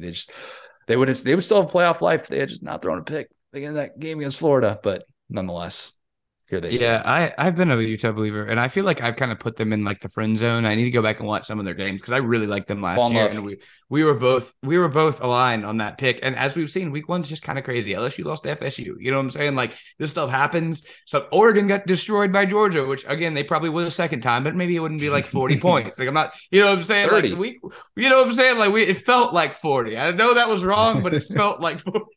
But like point being, like week 1's just weird. So I think that you got to do what I'm struggling to do and delete that memory of Utah from your mind and be like, oh, just appreciate Utah. They're not a team that's way worse than Florida, like they looked in the swamp.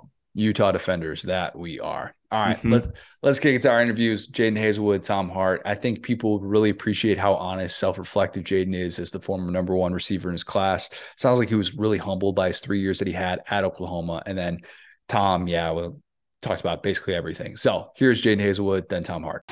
Now excited to be joined by a very special guest. It is Arkansas receiver Jadon Haselwood. Jadon, I know you're coming off a frustrating loss to Liberty, but it is kind of nice probably, I imagine, to turn around and have a team like LSU come in where it feels like all of the expectations are now on them after you guys probably heard about that going into the Liberty game. Yeah, I mean, we take everything week by week, and we try to prepare the same for everybody.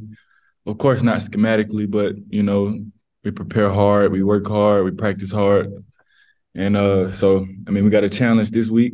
I mean, to the world, I guess the pressure is on LSU because I guess everybody feels like we have nothing to lose. But I will say that we do have some pride, and we still plan on finishing the season strong, of course. Of course, we didn't expect to win last week. I mean, we didn't expect to lose last week. I'm sorry. But we got to keep rolling. So I imagine this experience for you has been it's been kind of what you were looking for after the way that things kind of went at Oklahoma, where you want to get more targets, you want to be more involved, you want to be a bigger piece of the offense, and the way that things kind of happen there with the coaching staff, quarterback situation, all those different things. How has this been for you? Because it seems like you're really soaking everything in that has come with this new opportunity and this new chapter in your career. Right. I mean, I have been more contributing more to the team than I did when I was at OU, I would say. But I mean, it's tough. We didn't expect the season to kind of go this way. We knew that we had a lot of talent, and we expected to go undefeated. Like that was the mindset. Like we about to really do something this year. And we took a few losses, of course. And, I mean, I am making a name for myself, I would say. But I still do put the team first. So if I'm not doing enough for us to win, it really doesn't matter to me, because winning is fun. That's what makes the game fun, And so when we do win those games and stuff like that, that's when I do think of, okay, I didn't have this opportunity, and I caught a few balls today, things like that. So that's kind of where my mind is with it. Winning seems fun at Arkansas. It just like That's such a basic observation, but you see Pittman in the locker room, turn that damn jukebox on, like all these things. Like it just seems fun. Is that a fair assessment that winning at Arkansas is just fun? Because you've seen what it's like at other places. Right. It's fun. That's the name of the game, and it's supposed to be that way, and it shouldn't feel good to lose as a competitor. And of course, you don't want to ride the highs too high, but when you do win, you want to appreciate that win, and of course, you want to get better from it. But winning is the main goal every week. That's going 1-0 every week is the goal. And I just feel like that's still the plan. I mean, we got opponents that we got to face, and I feel like we're sticking together. We're gonna prepare well, and we're gonna make sure that we're doing everything to win. I want to go back to your recruitment, because I was listening to you on the Hog Pod and you used the word stressful to describe it, because I mean, it's one thing to get all the hoopla, your junior year, your senior year, but you're out here getting offered as a DB by Lovie Smith at Illinois as a freshman in high school. Bama wanted you as a DB. What was a specific example going through that process that you really felt that stress?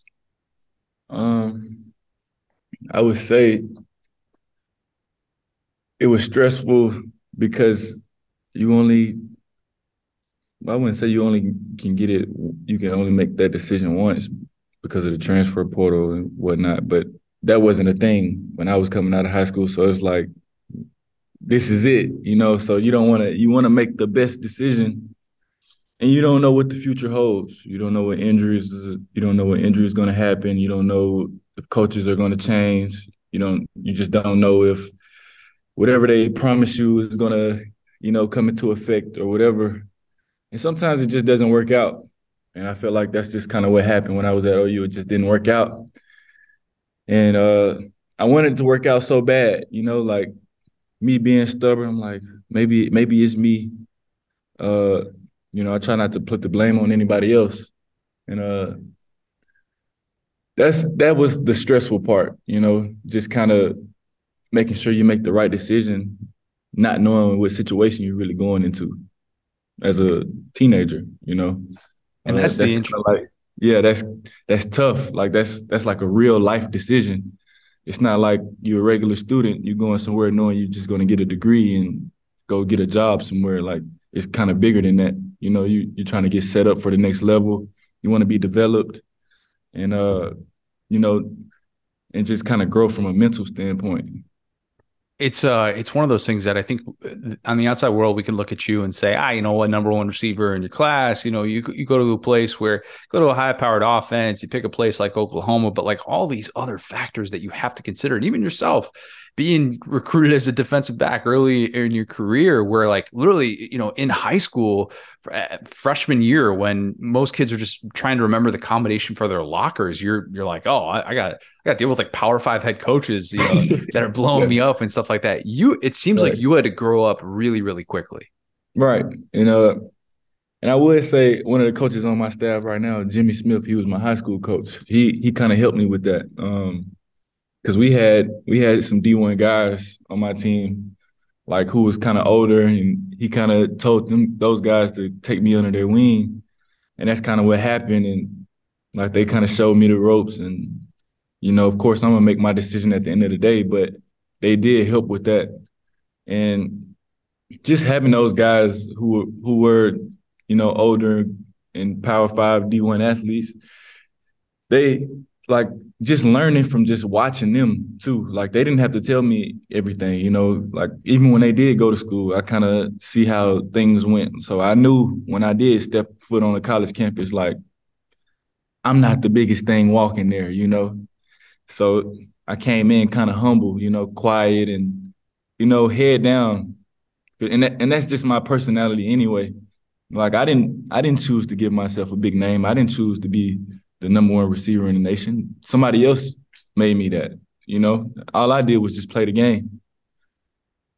Go from being in that spot as a freshman to, junior year, where everybody's coming out to see you and you're a household name in that process. And being in a place like Atlanta, everybody can get to you. It's not like you're out in the middle of nowhere and, somebody's going to kind of, take a long flight and whatnot. It's like everybody can get to Atlanta. And at the same time, you also have that access to be able to get to these other places. But, there's that place that's not too far down the road, Georgia. And I'm sure, right. I remember, Georgia, that recruitment was a really big deal and you went there a good amount, but, you grew up having family, your dad went to Oklahoma and having that background there.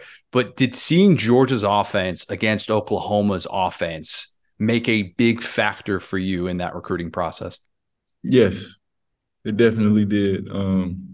I know Georgia, just in the SEC period though, it's not really a pass first conference. if that makes sense. It's become that, yeah. Yeah, it's becoming that, yeah. But at the time, it's like you got all these running backs at UGA, and you got like maybe one receiver who gets the rock maybe 40% of the time a game. Whether it's at OU, you're throwing the ball maybe 35 or 40 times a game. So it's enough to kind of go around. And that didn't even happen, So that's why I say everything isn't always what it seems. and if I had to redo it all over, I wouldn't change a thing though.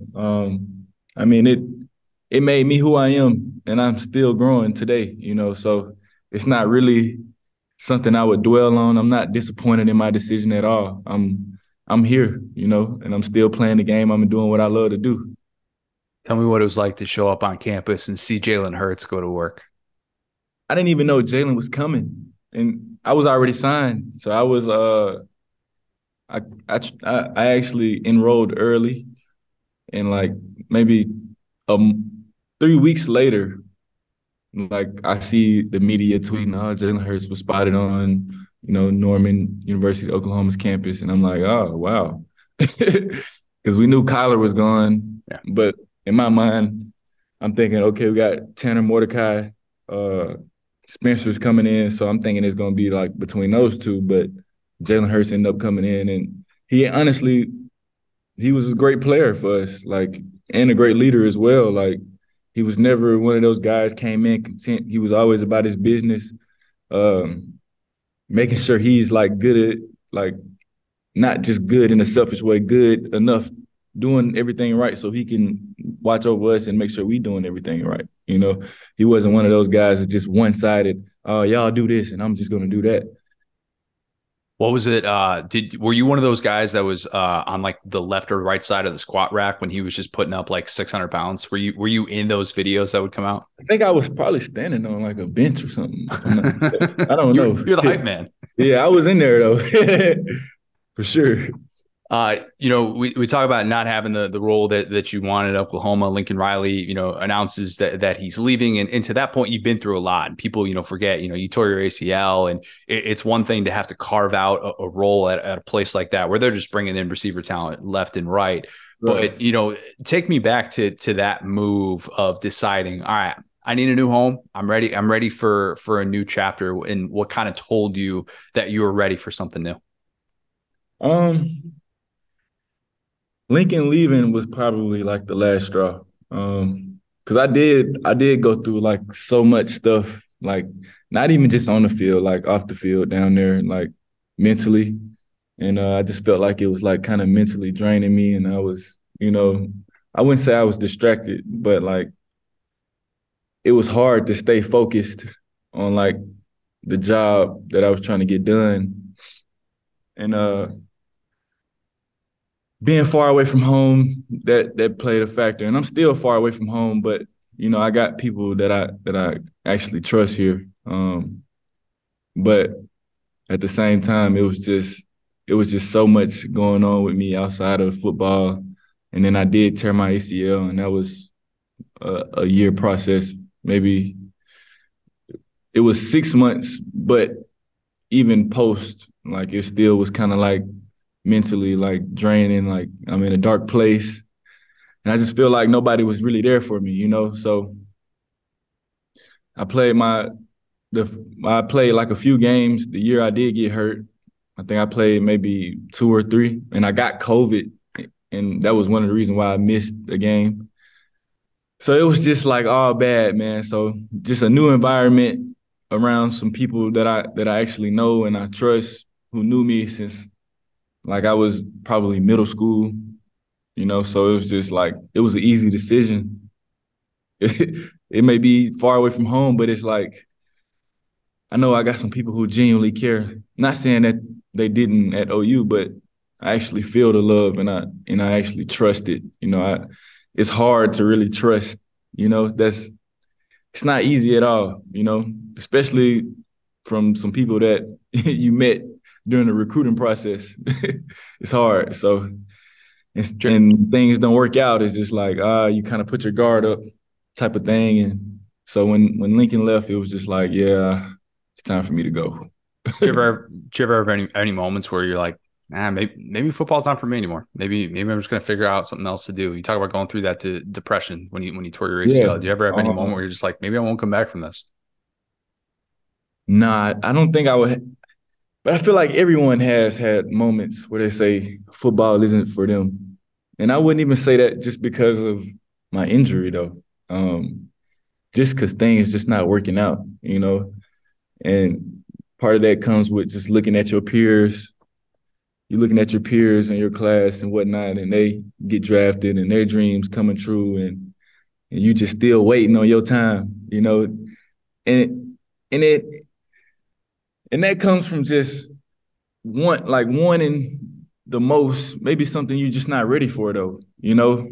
So I kind of looked at it as that, and I'm still here. Like I still have the same passion and love for the game. So even if I don't make it to the next level successfully, like I'm proud of everything that I did. You know, I'm not gonna leave the game with any regrets. Like this is what I put my all into. I know that I put so much time and sacrifice into this, like leaving family, you know, not making my mom happy for leaving, going 12 hours away from home. Like I know that hurted my family and it didn't work out. But at the end of the day, I'm a man and I own up to every decision. Like it doesn't really, you know, it doesn't really affect me in a way, but it does because it didn't work out. You know, like if it would have worked out, everything would have been all good but that's what a sacrifice is. You don't know you don't know what the outcome is going to be. But at the same time, you gotta own up to it and figure it out. And that's what I'm still doing. What's the Sam Pittman recruiting pitch like? He didn't have to recruit me at all. Really? Like, no, it was kind of like understood. Like he just was himself, you know, and I appreciate that. I'd rather someone be themselves than pitch something to me that's not them.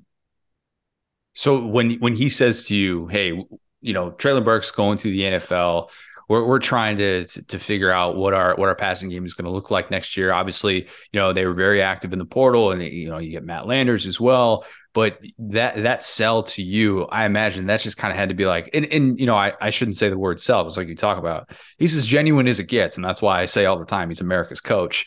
But right. seeing that, kind of how much was that like an aha moment for you to be like, hey, I've been around. I've seen what it's like with the high school recruiting pitches from every possible person. And then to have somebody like Sam Pittman, I imagine that had to be just the ultimate breath of fresh air for you. Yeah. I mean, he didn't really like those were some of the factors anyway, too. Like I would say, like I knew Treylon Burks was leaving. Like, so he didn't really have to speak too much on that. It was more so me and Browse and all of the offensive coaches like Guyton and stuff like that, just showing me the scheme, like what type of offense is this? What concepts do you guys run? Like I know we're gonna run the ball, but like what passing concepts or how am I gonna be used? Like it was straight to that, you know. Like we know we're gonna be family and stuff like that. Like that's how we move and that's how we talk and you know that's how we are when we are around each other outside of the football building.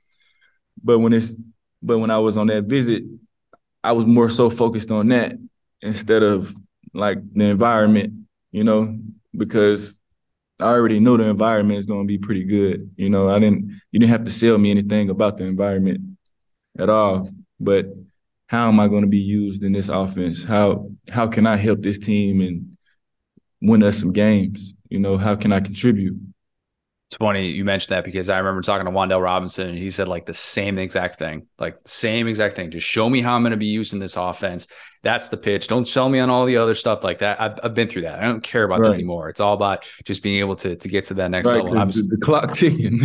Clock's ticking. You know it. You understand it. It's like, all right, if I'm just going to be cast off aside here and I'm going to be blocking, you know, 70% and I'm a competitor too. So even if you already had another receiver who was already good, like that doesn't affect my decision at all. I mean, I went to Oklahoma when I knew CeeDee Lamb was a first round pick. Right. That doesn't matter to me. You know, I'm gonna compete wherever I go because that's that's just who I am. You know, I don't turn down any battles, and that's just the name of the game for me. You know, if you don't have any passion or competitiveness in this game, you won't last at all.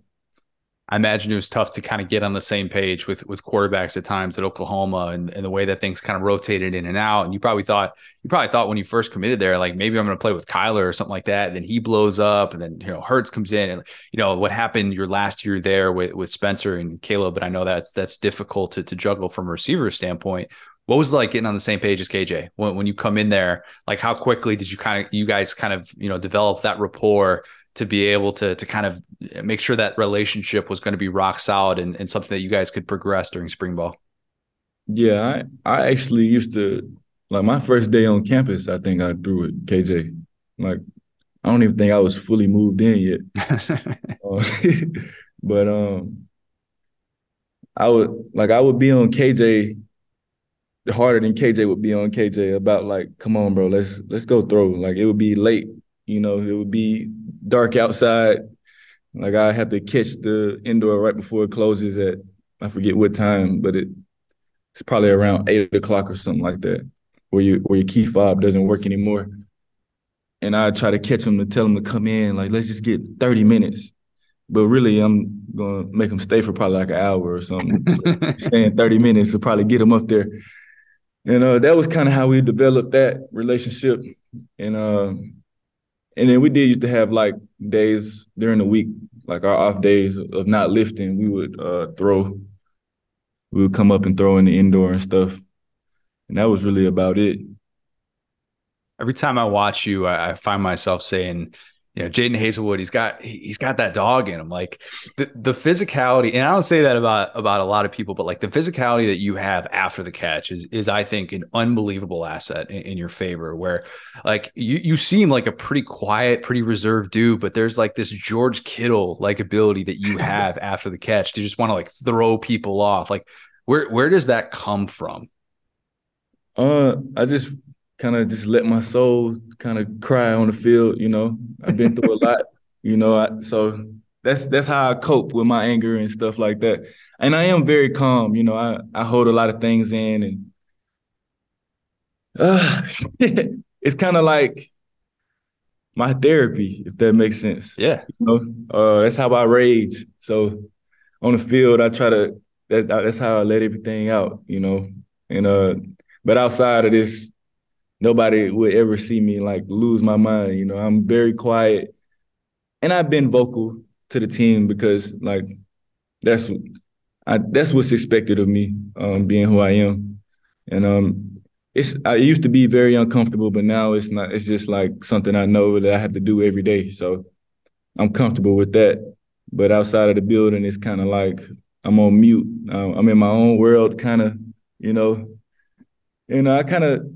Like I hang around my teammates and stuff, but other than that, I'm Mr. Solo Dolo, man. So I'm more so out of the way, man. I'll be kind of focused on my family and making sure they good back home. What's more satisfying then? Is it throwing a DB off you like a rag doll, or making a catch in traffic? I say making a catch in traffic, only because that's like real production. True. Nobody sees that. Like maybe that shows up in like nobody sees when I push a DB on the ground unless like the run comes to my side or something.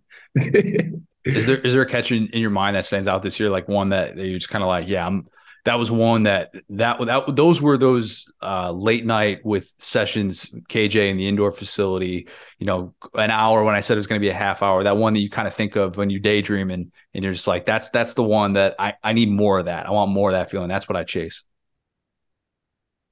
I would say it's two. I would say Cincinnati when I scored, and I would say last game on that fourth down when I kind of stretched out for one in the middle. It was in traffic for sure, and kept us on the field, and we ended up scoring that drive. Yeah, I would say those the only two that are like up there. Those are the ones you chase, and then Yeah. everything. It's like one thing to catch a play open, but something like that when you can do the things that you can, I imagine that makes a big difference. This has been great. I want to get you out of here with some rapid fire, just 5 questions. First thing that comes to mind. Does that work for you? Got you. All right. First one. Are you one of the people who has illegally climbed Sam Pittman's hog statue? No. Good. All right, good. He's very unhappy with that. People that come to his house, and that's like a real thing. Like people are climbing on his hog statue. And he's Really? like, I'm not about that. Yeah, there's a sign and everything there. People just do it. Yeah, I think it's a theme park or something like that. I didn't even know people did that though. I wouldn't want to climb it. I want to take a picture with it, but apparently people do that. So you're on the right track there. Okay, you can only pick one as an Atlanta native: Waffle House, Chick-fil-A, Varsity. Nobody eats the Varsity and who's from Atlanta. That's like really thing. Yeah. Okay. We don't really eat that. So I would say Waffle House. Okay, Chick-fil-A. Nobody from Atlanta really likes the Varsity. Is it touristy? Is it like because somebody like me that's not from there? Yeah, it's like really like inner city downtown. So like, and it's pretty big. They got a big sign, but like, it's no one like wakes up and like, let's go to the Varsity today. Yeah. Okay. Fair enough. Fair enough. Good answer. Yeah. Okay. What pro receiver do you see yourself kind of most similar to? DeAndre Hopkins. Ooh, that's good. Nuke. Yeah, he's physical too. He's really physical at the point of attack. Okay, you've been asked this question before, I'm sure. Big 12 versus SEC. It's not who's better, it's how much better is the SEC.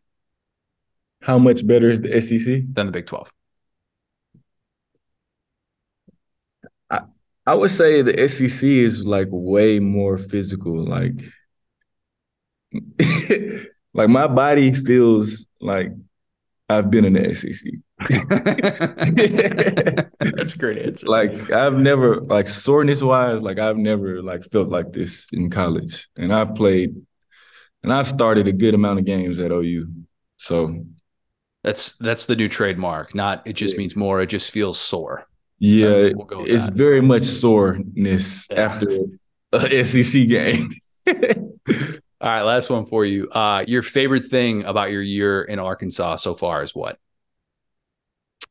My favorite thing about being here, like football-wise? Can be anything. Could be a barbecue place. It can be.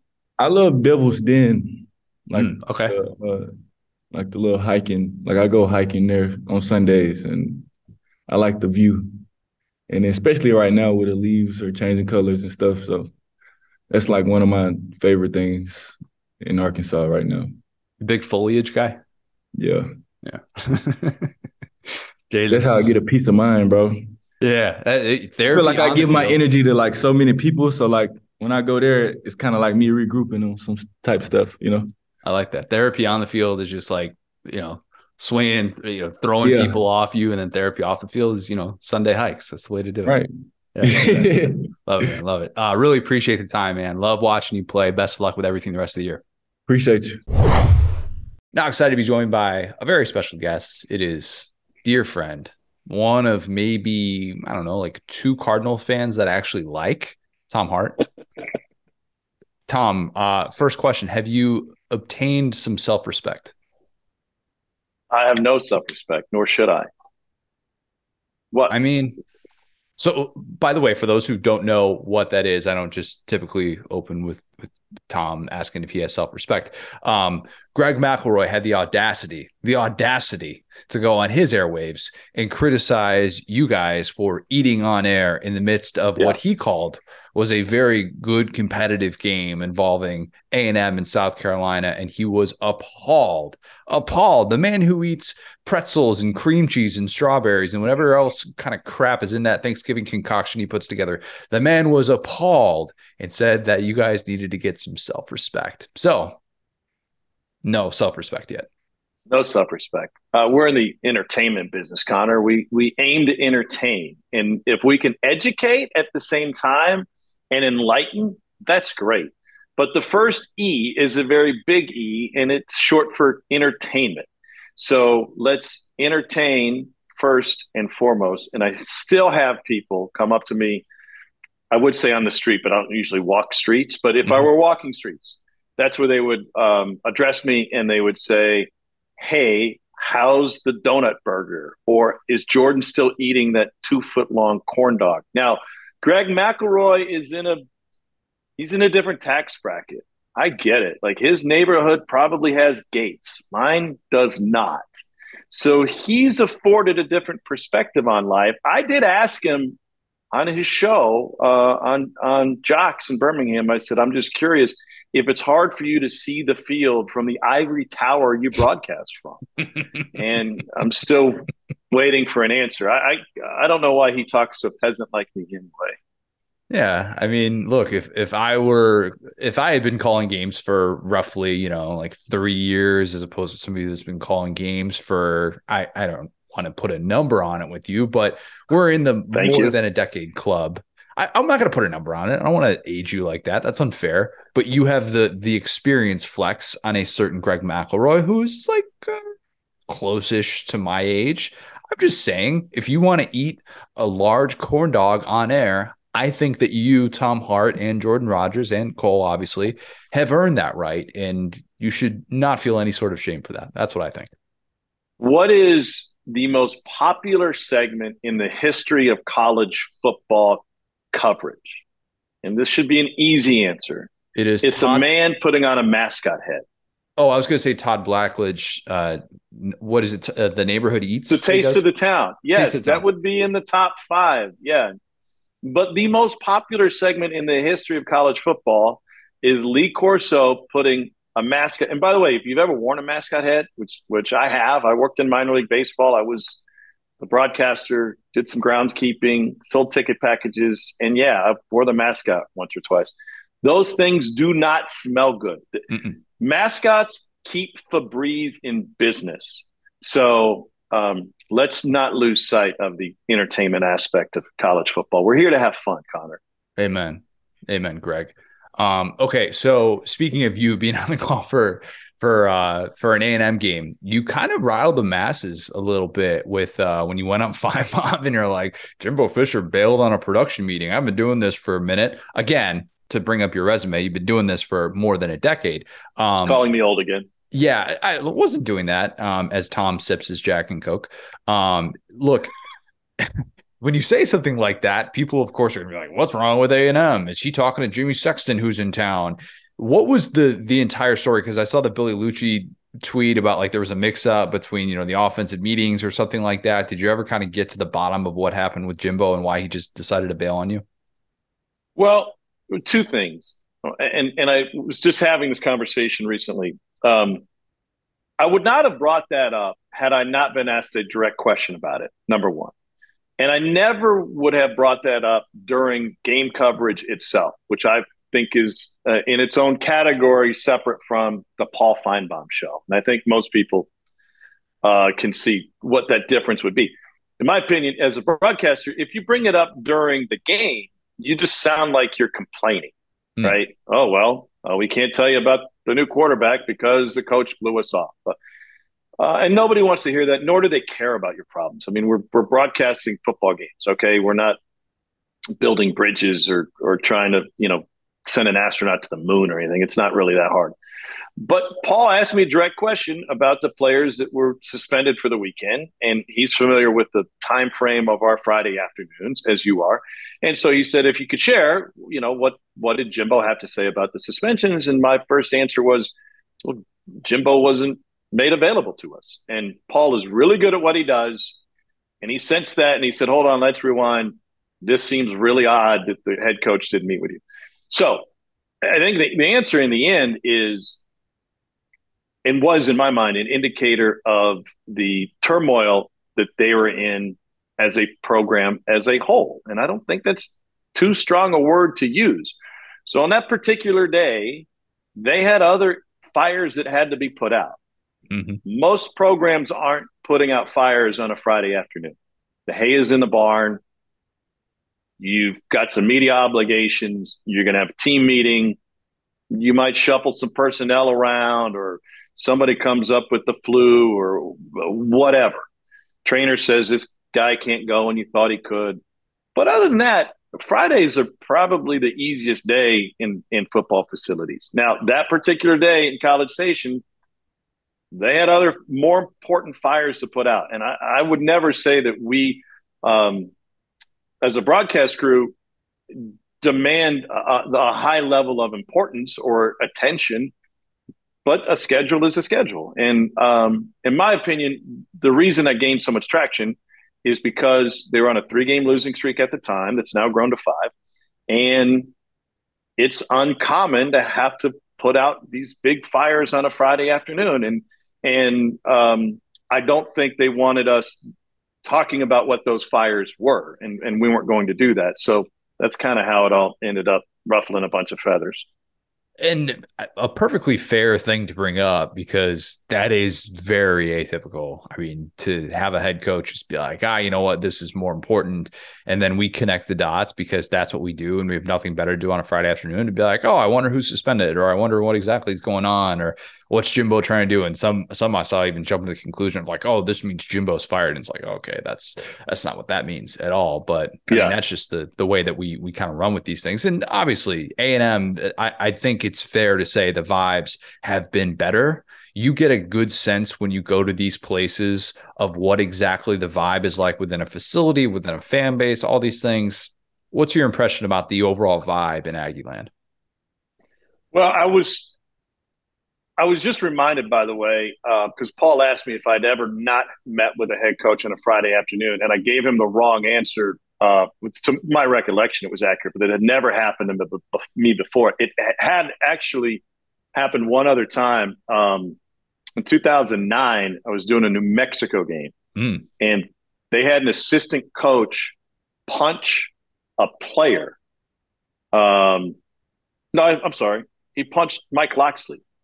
Oh, that's right. The head coach. So he got a literal fist fight. And Locksley did not meet with us that Friday afternoon. And I actually understood why. Like, you don't want to go on record and you're going to be asked about it. So that was, if you remember that incident from that indicator how long I've been doing this, Mike Locksley was a head coach in New Mexico. More than a decade ago. Yeah. So, I mean, you're going in the right direction here. It did not seem to be a very harmonious situation in the facility that day. Now, I will say, like, we met with the coordinators and we met with players, and they're all very positive. And we had great discussions with DJ Durkin about where they were defensively and kind of what they were doing on the other side, on the offensive side, with Coach Dickey about what Connor Wigman brings to the table and how they were excited about getting him a start. And by the way, he looked great that night against Ole Miss. And, those things usually don't happen when a team is on a 3-game winning streak, right? And so you learn a lot about a program when things aren't going well. And just to back up, like we've done a lot of Alabama games. Nick Saban is the most in-demand person in college football in terms of media requests, all the ins and outs of being a head coach, dealing with boosters, dealing with your NIL situation, dealing with your staff turnover, new guys, game plans. He's got a schedule and he sticks with it. And we always meet with Nick Saban at the same time, same room, and the same meal, Dreamland barbecue to follow. So I think that's an indicator of why it kind of threw everybody off. Okay, the opposite of that, Cadillac last week. Like him soaking in that experience was incredible to watch from afar. And for those who have kind of tracked him for a bit and have had the pleasure of being able to kind of speak with him in this setting, it is really amazing to see this guy that understands the moment and understands what he's being asked to do. What was the experience like from your end, seeing kind of the before, the during, and the after? He was the exact same in our call during the week. When we jumped on the Zoom with him, just this overflowing of emotion because of what Auburn means to him and what it's provided to him. And, he said what he said about Auburn belongs in a brochure. All right. Yeah. It belongs on the front page of their website. The admissions people should be touting it nonstop. Every coach who's trying to recruit there should be using it. But basically, to boil it all down, he said, Auburn made me the man I am today. And I would not have had any of my life experiences without my Auburn experience. And I don't know how much money he made in the NFL, but he was the offensive rookie of the year, and he had a nice long career, much longer than most NFL careers last, especially for a running back. And he's now living the dream. And I think it takes a unique person to recognize that in the moment and to be able to kind of step back, still get the job done, but step back and let it wash over you. I was covering the Braves as a sideline reporter in 2012, Chipper Jones last year, and he announced his retirement in spring training before the season began. His body was worn down. There were days in spring training when he would go back to the condo and end up just sleeping on the couch because he couldn't climb the stairs to get to the second floor. That's how bad his knees were. But he came out and he had a remarkable year. He had some incredible moments that year, including a home run in his final at bat. I think that was a walk-off against final hit, I should say, not final at bat. I think that was the walk-off against Papelbon, but I'm not quite sure. But late in the year, we were in Pittsburgh, and I interviewed him in the dugout, actually during the game, which didn't happen very often back then. And I said, have you appreciated what this all is? And there was a Willie Stargell banner hanging in right field, and Pops was his hitting coach early on in his Braves career. And he said, I see the banner for Pops out there, and I think about everybody who's helped me get to this point and everything I've been through. He said, yeah, for the first time in my life, I've stopped to smell the roses, and I've made it a point to stop and look around. And that's really hard for players and coaches who assign themselves a schedule that's based on repetition to maximize their ability and their performance, to then interrupt that schedule. In fact, staying with Chipper for a second, I remember we were at Yankee Stadium that year, and he came up to the press box at one point, and I said, what are you doing up here? And it was before batting practice. And he said, I wanted a tour. And he got one of the guys with the Yankees to give him a tour, to take him to Monument Park, to show all the memorabilia that's kind of scattered throughout Yankee Stadium. And he said, I'm never going to be back here as a player. I wanted to see all of this. The Yankees were his dad's favorite team. Mickey Mantle was his dad's favorite player.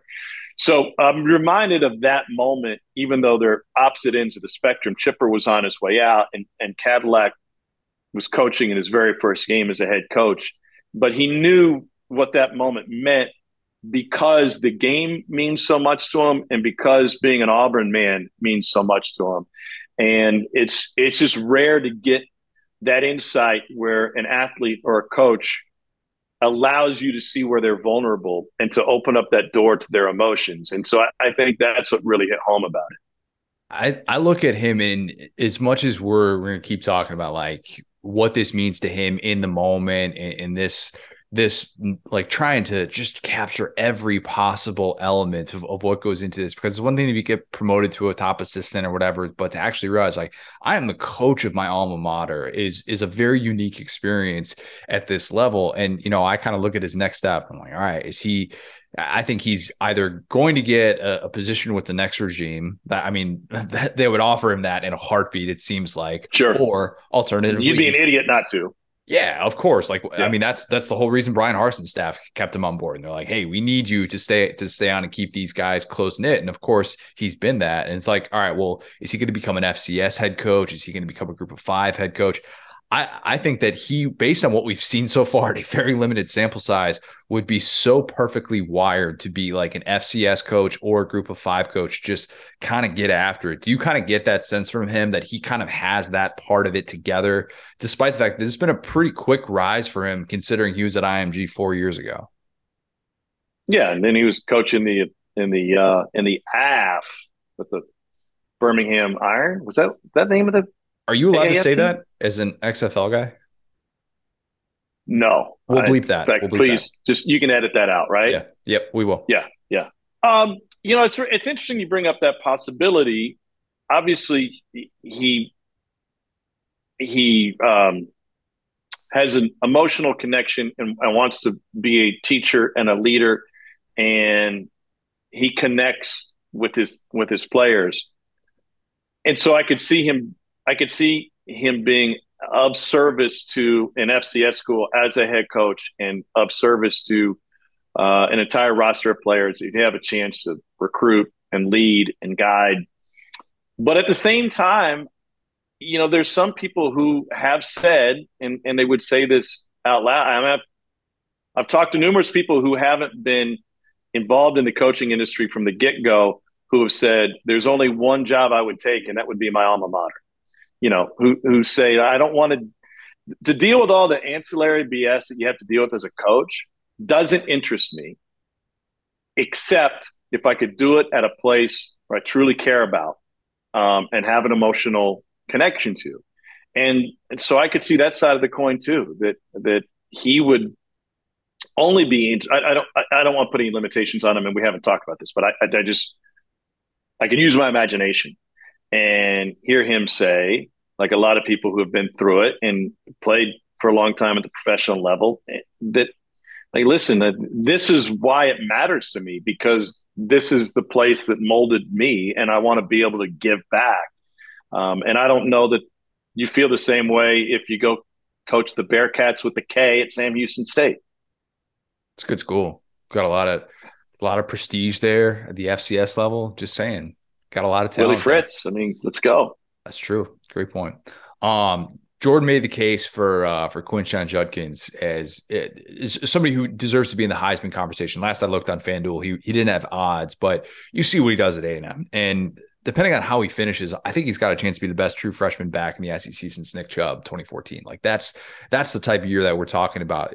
Doesn't it just seem like Lane just gushes about this kid? And like, I don't hear Lane say some of these things and talk about guys that quickly in their careers. He kind of likes to humble them a little bit more, but he's like kind of on a different level of infatuation with Judkins.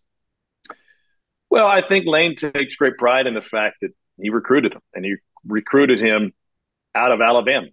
That he was a 3-star guy that, other people wanted, but did they really sell out to get him? And there's this famous picture, Lane sitting in the rain at the state championship game. We talked to him about that a couple of weeks ago, and he's like, well, I was there. What was I going to do? Leave?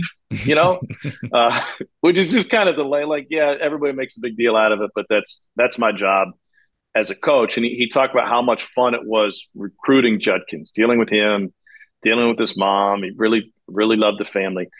And I don't want to imply that you're not as connected to in the recruiting process when you go get transfers, because there are times where you are. And I think that what they did in the quarterback situation there specifically, like Dart was a guy that they wooed and they had a huge presentation for, and they wanted to make a connection immediately to try and get him there.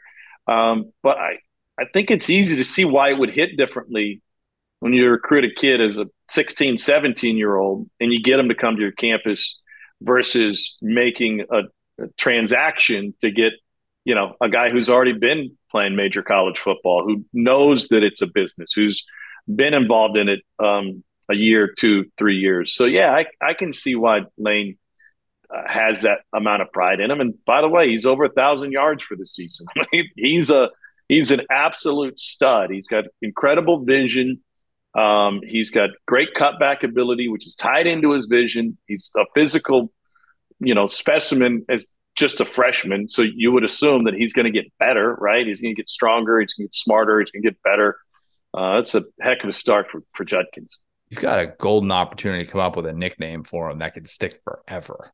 I mean, I got one.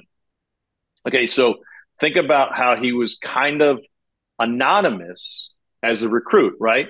A guy has 1,000 yards already this season. He wasn't a 5-star guy. How about QAnon? Oh, that's original. I mean, would that be? How do you think people would react to that? Would that be controversial at all? How quickly? Can you? No, we'll leave that in. We're leaving that in. Want... How quickly does that phone call come to you? The Tom Brennaman, that'll never be topped, but that would be because that was a mistake where he didn't know that his mic was hot. If you said that on those airwaves, that apology that would come afterwards would just be, oh my gosh, unbelievable. Well, I don't want to get into the Brennaman situation because I have some very direct opinions about how that's portrayed versus what it was. So we'll just sweep that off to the side. But in broadcast parlance, at least within ESPN, you have a stack of cards. They're index cards that you read throughout the game that include promos, sales items, and they're all numbered, right? They're numbered 1 to however big the show is. Here's our All-State Mayhem moment is card number 3. The All-State Field Goal Nets is card number 6. The T-Mobile read is card number 1. Whatever, my Progressive Pylon Cam, if you're on a big show, it's card number 20. Well, in every stack of cards, Connor, there is a card 99. And that card 99 is a written out apology. So what if someone does in fact, I think if I'm not mistaken, during game day this week or last week, Reese jokingly referred to card 99. Like he peeled the curtain back dropped a B-bomb. Yeah. He's like, can I interest you in card 99, which is essentially a boilerplate apology. So you don't, because listen, if you're going to make a mistake like that on air, you're probably going to screw up the apology, right? So just here's the card. Just read the apology and be done. So yeah, I think unless Marjorie Taylor Greene was my boss, I'd be reading card 99 after that one. I had no idea. Should we talk more politics? Should we get deeper into? Let's do it. Election day was Tuesday. Just thoughts on the way everything went. We're going overtime. I think we're going overtime. Last I saw. You've got A&M Auburn this week. You're the concierge, but when you go to Auburn, Cole, does he step in and become the alpha, or are you still the alpha? No, Cole definitely takes the lead in this scenario. In fact, I made the point of sending him a message yesterday, and very specific and direct. The priority is a table at Acre Friday night. That's the priority. So I don't really care who he is entertaining, and I don't care who he is politicking for on his big weekend of homecoming at Auburn. My only priority is that he gets me a table at Acre. And if he's not willing to do that, I need to know now so I can make my own phone calls. But he promised me it wouldn't be a problem. Outside of football season, when I go to Auburn, I can make my own phone calls and get it done on my own. But this is his deal. It's kind of like if your father-in-law takes you out to dinner, you don't offer to pay, right? You understand the hierarchy at play. Yeah, you may offer. You should probably offer once. Hey, once. And when he says no, you put the card back in the wallet and put it back. And thank you so much. Thank you for dinner. That's really the proper play. But you don't insist, right? That would be rude to insist. Correct. So I will let Cole take the lead, and if he doesn't pay it off Friday night, I'm just never going to speak to him again. You're very uncomfortable with this. I can tell. Yeah, I'm nervous. Like, this is a big deal to me. This is what I need to happen. And if he can't make it happen, then I just won't believe in him. Yeah, you're a shoot first point guard. You're Allen Iverson, and you finally have to pass the ball to Tyronn Lue. And you're like, buddy, you better score. You're open in the corner. All right. This is sitting there for you. Listen, I can tell. Give me Robert Horry any day of the week. That guy does not miss clutch shots. Big shot, Bob. Yep. Agreed. When this year has Cole or Jordan truly alphaed you, or was, I guess, the corn dog, was that the alpha move? Is that an alpha move? I mean, the biggest object that you're eating on TV is considered the alpha move. That's why Cole ate the entire Bloomin' Onion a couple years ago. You don't just eat a small amount of food. Most amount of food is humanly possible, says, I got this. Okay. Well, I do have an answer for you. And it would take me outside of football. I used to call the College World Series for ESPN. It was the most fun event on my calendar. That's where I know made you it from. Fun. Yeah. Yeah. What made it fun was not only the event itself, but the people that I had the opportunity to work with. So, and oh, by the way, if you're looking for gout, Omaha, Nebraska is the place to be. There's more red meat in that town than any other town in the entire world. In fact, it's part of my lineage. My grandfather, who lived in Omaha for a good chunk of his life, was a meat inspector for the USDA. So, he made his living going to places where they make these awesome steaks.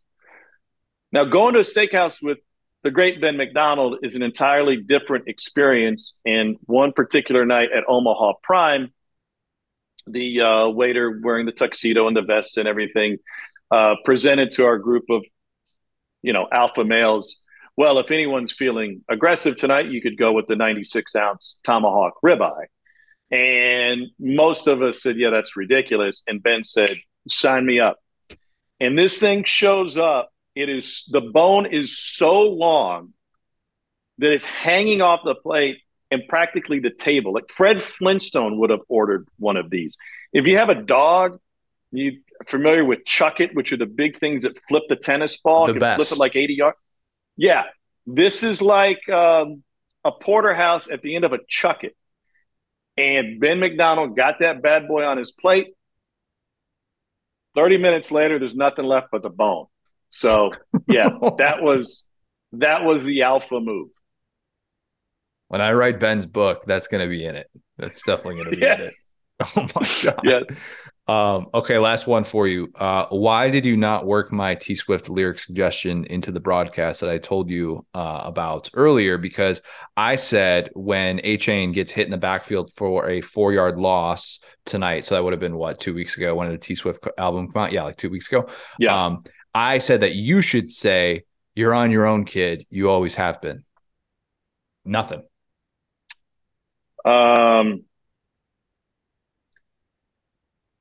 It's me. It's my fault. It's me. That's all I could have asked for. Yeah. An apology in T-Swift lyrics is as good as it gets. Yeah. That's all I had. By the way, I live in Atlanta. I have 2 teenage daughters. Taylor is coming here in April. 2 nights of shows.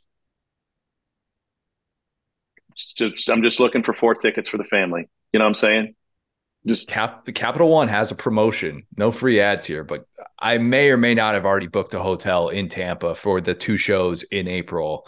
I will be at least one of them, God willing, if we can get tickets. I believe Capital One has some pre-sale promotions going if you're in the market for that, if that is your credit card of choice. Just throwing that out there. Might have to get another credit card. Might have to. Dad of the year. What's the worst that can happen? I mean, my credit score is already in the tank. So how's that going to hurt me at all? Credit score, approval rating. Yeah. They're both down there. Yeah. They are both down there. By the way, if I don't want to promote another podcast on yours, but if SEC fans haven't listened to Brian Curtis and his Ringer podcast with Uncle Vern from last week, yeah. I highly recommend it. And Vern just has a way of encapsulating the SEC experience as a whole. But he said something in that pod that really resonated with me. And it's what I think our group is pretty good at. And he said, if you're going to call SEC games, you have to make sure you're accessible to SEC fans. And I was like, I'd never heard it said like that. But I always believe that this is a communal experience, right? As a fan, you're in that stadium with 80, 90, 100,000 other fans. You're talking about it on message boards. You're following people on Twitter. You're watching every show you possibly can. You're logging on to Saturday Down South 8 days a week. Like, love it. It's an experience that is better the more of us are involved in it. And so, we're joking about approval rating.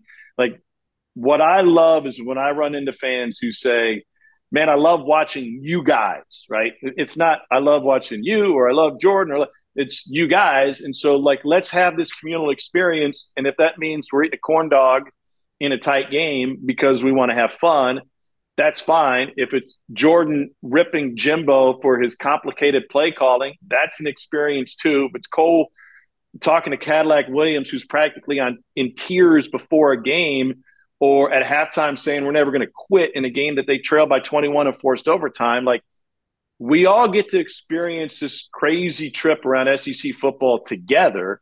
And it's a communal experience, which really adds value to it. It's not much fun sitting on your couch watching a game by yourself. So in this modern era, we can communicate and connect in so many different ways. Like, hey, man, let's all go through this crazy ride together. It's a lot more fun. I feel like I just heard a Cadillac pregame speech. That was incredible. Chills. It'd be better if it was a Cadillac commercial, because then I could afford the T-Swift tickets. Good point. Good point. Capital One. I think you got to get on that. You just get another credit card. You're good to go. How does Joe Klatt have a Cadillac sponsorship and we don't? Oh gosh, what's that does. Is that SEC hate? It might be. It might be. Had Joel on the show. Didn't even ask him about that a couple months ago. Although I don't know if that deal was official. Is that more of a Gus thing or is it more of a Joel thing? I think it's all of them. Like, listen, I'll take Yellowwood. Sign me up for Golden Flake. Dr. Pepper. Dr. Pepper's a little big for you. Johnson, you're right. Johnsonville? You can do Johnsonville. I know some reps there. We can make that happen. Okay. Yeah. All right. Let's make it happen. All right, Tom. Appreciate it. We'll talk soon, man. Thanks, man. What's my destiny, Mom? You're going to have to figure that out for yourself. Life is a box of chocolates, Forrest. You never know what you're going to get. Figuring out, we're talking about buying furniture. One of my least favorite things to do as an adult is buy furniture. Hate it. Absolutely hate it. When we went couch shopping 2 years ago for our house, I would just walk out of stores angry. I would get in the car and I would just be mad. I think I'm a pretty reasonable guy most of the time. For whatever reason, though, I think it was, we would talk with these salespeople who were just so pushy. And not everybody's like that. And look, my dad worked in sales for 30 years. All right. Like I understand, the vibe and if you're working on commission, all these different things, I totally get that. But what's funny though? Obviously my mom sells stuff too. And when you go into a store and you encounter a bad or annoying salesperson because you've been around your parents, it makes it so much worse because you know how it's supposed to sound. And it's like, I'm thinking in my head, you can do this in a way that doesn't make me feel so uncomfortable right now. Maybe that's it. Maybe that, I don't know. You bring up a good point though. And I just end up getting frustrated. It's really annoying. So, meanwhile, like Lauren will have to calm me down.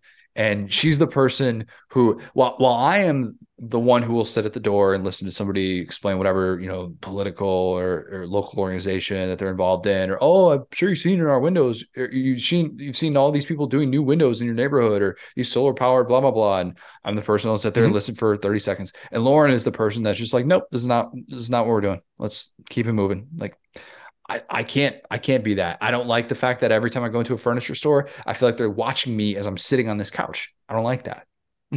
Don't need that in my life. I don't. I just feel this angst. So a couple weeks ago, and this actually isn't related to that entirely. A couple weeks ago, decided to buy a sleeper sofa for our guest bedroom. And we hit up Rooms to Go. Shout out Rooms to Go. That's maybe the one place that I can go to shop for furniture that doesn't make me feel like I want to pull my hair out. So they're doing something right. They are. Also, shout out to Jesse Palmer, who is in those ads, just smiling into the camera for an extra 4 seconds. You know what I'm talking about, people listening to this. You've seen them. So we had a sleeper sofa picked out. They had a sale. Go in there. Boom. $100 gift card. Get a little discount. Knock it out on a Friday night. Easy enough. About as pain-free as a furniture shopping experience as one can have. Sofa is delivered on Tuesday morning. But we didn't pay for the full in-home delivery because I know this story. You know it. You absolutely know it. So last time they delivered our couch for us. And they're like, boom, we'll set it up. We didn't pay for the extra delivery because the policy is we're just going to put it in the first room in your house. The couch was going in the first room of our house, our living room. It's just right there. Easy enough. We're like, sweet, we just saved $100. Awesome. So we didn't do the in-room delivery this time. And don't you know it? Like, surely we can carry this 10 feet into our guest bedroom. No big deal. It did not fit.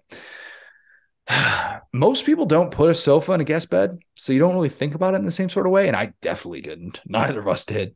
And we have a boat gate. We have, a back door, and like we have things that we can get furniture into. So we've never experienced this before where it's been a problem at all. But the issue that boat gate now, I got to ask that question. Yeah, it's like if you have a fence in your backyard that swings open, and if you wanted to put your boat in your backyard, yeah, it's nice. Is that what that's for? See, I've never had a fenced-in yard and a boat at the same time. In Louisiana, we just have boats laying around. Anyway. Oh, good point. Well, I too have never had a fenced-in yard and a boat. Just the fenced-in yard, not the boat. Not there yet. But yeah, so like we just never thought about it in this sort of way. And we're like, surely we'll be able to get this thing to fit. And man, it sucked. We probably spent about an hour and a half. Every possible geometry combination was practiced. It was tried. And we finally decided, after putting a hole in our hallway wall, taking the hinges off the door to the guest bedroom, we're like, this isn't happening and we can't make this fit. And, like, even if we could get it to fit, how are we ever going to get this thing out? If we ever want to move, forget about it. Like, it's just not happening. The good news is that we were able to exchange it for the smaller version, which should fit. TBD on that. The bad news is that it costs us an additional $200. We've got the aforementioned hole that we need to patch up. Need to repaint the door frame a little bit. Got to do the hinges on the door again, all that whole thing. We've got a queen size sleeper sofa just hanging out in our living room right now until they come do the exchange next Monday. And it's big. Oh boy. It takes up a lot of space. It's ugly, man. Not the couch itself. The couch itself is great. It looks great. But you're just kind of like, this is not something that belongs here in main living space. It's bad. So I love that this is like an exact copy of the story I told like a month ago with like 20% differences that we both, and that in our moment we're like, this won't matter. And like that, those differences are why it was a problem. Because he's like, you got it in, but then couldn't get it there. Exactly. This is why we talk about figuring out, because there are things that, look, we got holes in our game. This is the place to talk about the holes that we have in our game. And every once in a while, it takes a situation like this, an hour and a half of blood, sweat, and tears, some curse words, I'm going to throw that in there, and a lot of frustration that you realize, and a hole in the wall, where you realize it doesn't have to be like this. And if you take the proper steps but at the same time, you know what, I'm going to back off that stance, because I truly don't think you can know with a couch like that of that size until you actually get it here, because you don't know with a couch, like where the soft side is and all those different things of like, all right, well, how's this going to break down? Maybe you could do this diagonal, or you can go at it from this angle. Like, all these things have to be practiced once the couch is actually here. So anyway, Tuesday morning, it was not fun.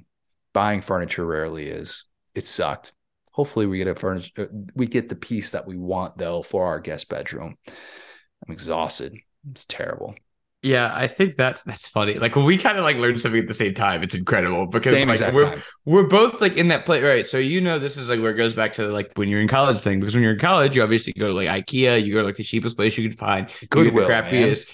Right. Yeah. Anywhere, bro. Exactly. Somebody's leaving some crap out. You bring it into your dorm. You figure it out. And then as you get older, those pieces of furniture just start to disappear. You get married. You get a long-term girlfriend. They're like, where's that from? You're like, the Bush administration. My bad. Let me get this out of here. And Carter administration. Right. Exactly. Like, this thing might be somebody's grandma's. Yeah. I don't know where I got it. Good point. And so like, point being, like, you start to do that. And then you realize that the IKEA stuff, when you put it together and you thought that was hard, is not as hard as finding, locating, delivering, installing a nice piece of furniture without breaking your house or something else. And my only example of that, then we get to the comments, is I got locked into what, looking back, was probably a predatory arrangement, but it worked for me, which was that the first adult purchase I ever had, I've actually told you about this way back in the day, was I bought a couch at Rooms to Go right when I got to college. When I actually got my SDS job is when I got this couch. And I got locked into paying like $50 a month for this couch for like something insane for like 8 or 10 years. And I was literally $50 was coming out of my, like, it was like a like the renter agreement or whatever, like the financing I did through Rooms to Go. $50 was coming out of my account like monthly for like years. But it was like you've seen my couch. It's like a nice couch. So I was like, well, I don't want to get like a non-IKEA couch and then get another one 5 years later. So it's still in my house, like almost 10 years later or whatever. I started working there in 2015. And one day, right after I was in Atlanta, after I got this job, I literally just wrote Rooms to Go a check and I was like, hey, here you go. And that was the dumbest grind set thing I've ever done, because I was like, I'll make that money. I'll get it back. And like, don't do that. But it worked for me. So. You leased a couch? Yeah. Well, not leased. I like financed the couch to where it was like, yeah. Okay. Oh, but because you still have the couch, and then that's not. Then I've had the couch the whole time. I just paid $50 a month, and it was like a nicer couch than my buddies had because they could afford to pay what they could pay, and I just started putting up $50 a month. So in hindsight, though, there's a reason why people don't buy nice couches in college. Yes, because they like literally it was predatory. Like if I hadn't been me and like jumped up into like the job that I had to pay it off, I would have paid off that couch forever. Yeah, no, that's fair. Perfectly understandable. We all make mistakes like that. Oh yeah, finance it, no big deal. We'll take care of this later. Yeah, not always an easy thing to do. Okay, Saturday Down South podcast Facebook group. We asked the question: the best piece of furniture in your home is what? What's the best advice one can have before furniture shopping? And any furniture shopping horror stories, please and thank you. Let's start with this one from Drew Page. Drew says, when I was moving from my apartment into my wife's apartment, I had to get rid of my old nasty couch. It was older than me and not that comfortable. I came up with this amazing ad for it. So he shared the ad here, and the ad says, okay, so let's get one thing straight. This is an old couch. It's older than me and was around before I was born. It's ugly. It doesn't have the greatest material, but it's comfortable. And you're on Facebook looking for a couch, so does it really matter? That's perfect. And the pictures are just gray squares. That's the best part. It's just like, this couch looks bad. If you try to sell yourself on this couch, you're going to say no. So just know what it is, $30. Yes. If you're on Facebook Marketplace trying to get a couch, he knows his audience. That's always a very different experience buying from Facebook Marketplace. We've sold on Facebook Marketplace a good amount, and it's super helpful. Like you want to get rid of you want to get rid of like a bed, or you want to get rid of like an old chair or something like that. Boom. Within 24 hours, that's going to be gone, and you're going to get some money for it. You're not going to go on Facebook Marketplace and sell something for like $800, but Lauren has figured that out very, very well, and it's extremely beneficial as opposed to like, oh, I'll put this on the side of the road, or I'll get this Goodwill, something like that. Facebook Marketplace, I stand by it, and I stand by ads like that.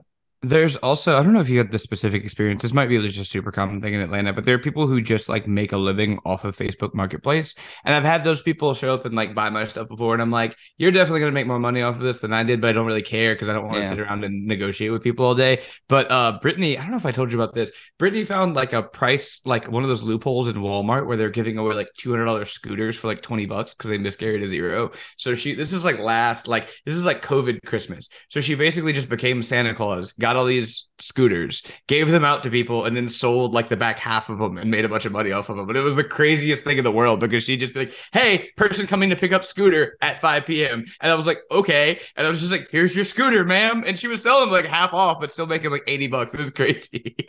Brittany turned into Dwight when he buys all those princess unicorns. Yes, exactly. That was exactly what she did. My horn can pierce the sky. So we love Facebook Marketplace for that reason. Yes, of course. All right, let's go to this one from my mother. Yes. My mom, Sheila O'Gara, says, best piece of advice, measure. My mom is trolling me. Thank you for that, but that's very good by your mom. Good job, Ms. O'Gara. She didn't just say that. She said, we're shopping for a big and comfy sectional sofa. First one we picked out left us with only 1 foot to walk between the couch and wall. Hashtag suck it in. Not a fan of my mom using that hashtag, but let's just move right on from that. She's right. You got to measure, because you always think when you have a big wall that you're going to have enough space for that couch. And more times than not, couches are bigger than you expect. And I know I'm speaking from a place of recent pain and hurt and frustration, but couches are big and your wall is not that big. It always seems big when it's empty. And, we got enough space. We'll be fine. No big deal. We had to get a little bit of a smaller sectional than what we had originally hoped for with the chase. But then we got the one that's got like the sleeper sofa addition to it, which is just more couch. I've talked about that before, my game day setup. But yeah, always measure or just like don't, and then just get really angry when things don't fit like I do. Well, to that point there, that's a really good one, which is that like, you're not just measuring for the couch, you're measuring for the couch and humans. Like, it's like, it's one thing if if you say, okay, my wall is like whatever, 100 by 100, whatever it'd be, but like, okay, boom. So I have a couch that's like 95. Perfect. It's like, no, you need like space on either side, because there's nothing worse than the dude who has a couch that's like just too big for his space. He's like, this couch rules, dude. And it's like, come on, bro. It looks like the Mississippi State video board. Let's be real here, bro. That thing huge. Come on, bro. Unnecessary. We don't need to do that. Derek Walden says, I sell furniture. I have too many horror stories, but they're all about customers. I am that person, apparently. Do you know how bad I felt? Like when we had this realization and Lauren calls up Chai, our salesman at Rooms to Go, and she has to explain the situation. And I mean, the sound of disappointment, Lauren said he did not seem to be thrilled about it, which I don't blame him. It's like, you already passed the commission. You already got the sale. Right. Now you got to deal with these idiots who didn't measure in their home to be able to get, and for what it's worth, we measured the wall. We just didn't measure the door to get into it. So it's a little bit different, but. Oh, dude. And like I said, I was in that same place with that tub. I gave myself like 4 inches on either side, and I was like holding tight. But I had a crew of people to move it in. So if it had just been me and my boys, we might have just found out it couldn't fit because we're stupid and we were just returned it too. That's so tough too when you have the point of no return with a piece of furniture. Yeah. When you say this has to fit. Right. If this doesn't fit, we're cooked. Yeah. To your point, like rotating it around, because you got to try like 8 different angles to see. Once you're on angle number 8, you're like, there might not be 9. Alternatively, though, the first time I like truly bonded with Lauren's dad over something was moving her couch into our apartment in Nebraska. And that thing was a bonding experience in every way to get that thing to fit and to get that thing out, which we somehow did. And that was just through our front door because we had like a quick turn with our apartment. It was really weird, the setup. But yeah, couches they'll bond you in a hurry. Okay, let's end with this one from Nick Jones, a horror story. It's a bit of a long one, so strap in. Nick says, buying a new couch and having it delivered when you live in a high rise. When I first moved to Denver, we lived in a 25-story building with only 3 elevators. Sick brag.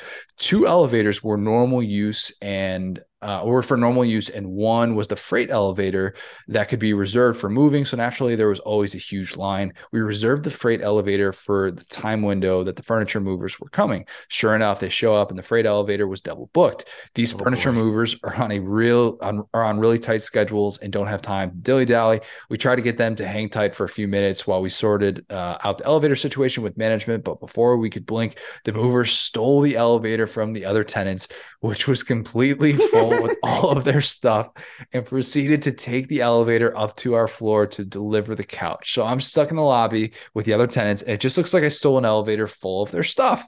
You could cut the tension with a knife, and needless to say, they weren't thrilled. The movers proceed to frantically move the couch into our apartment and dent the wall in the process. They left without saying a word, and I had to call the company for a discount. Lesson learned: don't live in a building with more than 3 to 4 stories. The views are not worth it. Amen, Nick. Amen. That was going to be my biggest takeaway if you didn't hit that, because I was just going to say all these things could have been avoided if you just lived in a smaller building and not a 24-story building with 3 elevators.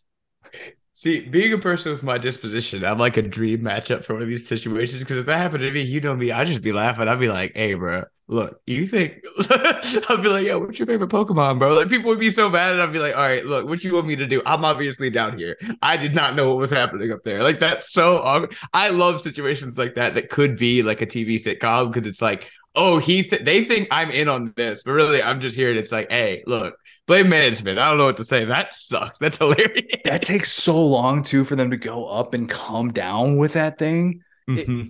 that had to be. That's not a 10-minute situation, right? Because they got to move the couch into the apartment. We're talking 15 minutes that probably felt like 3 hours.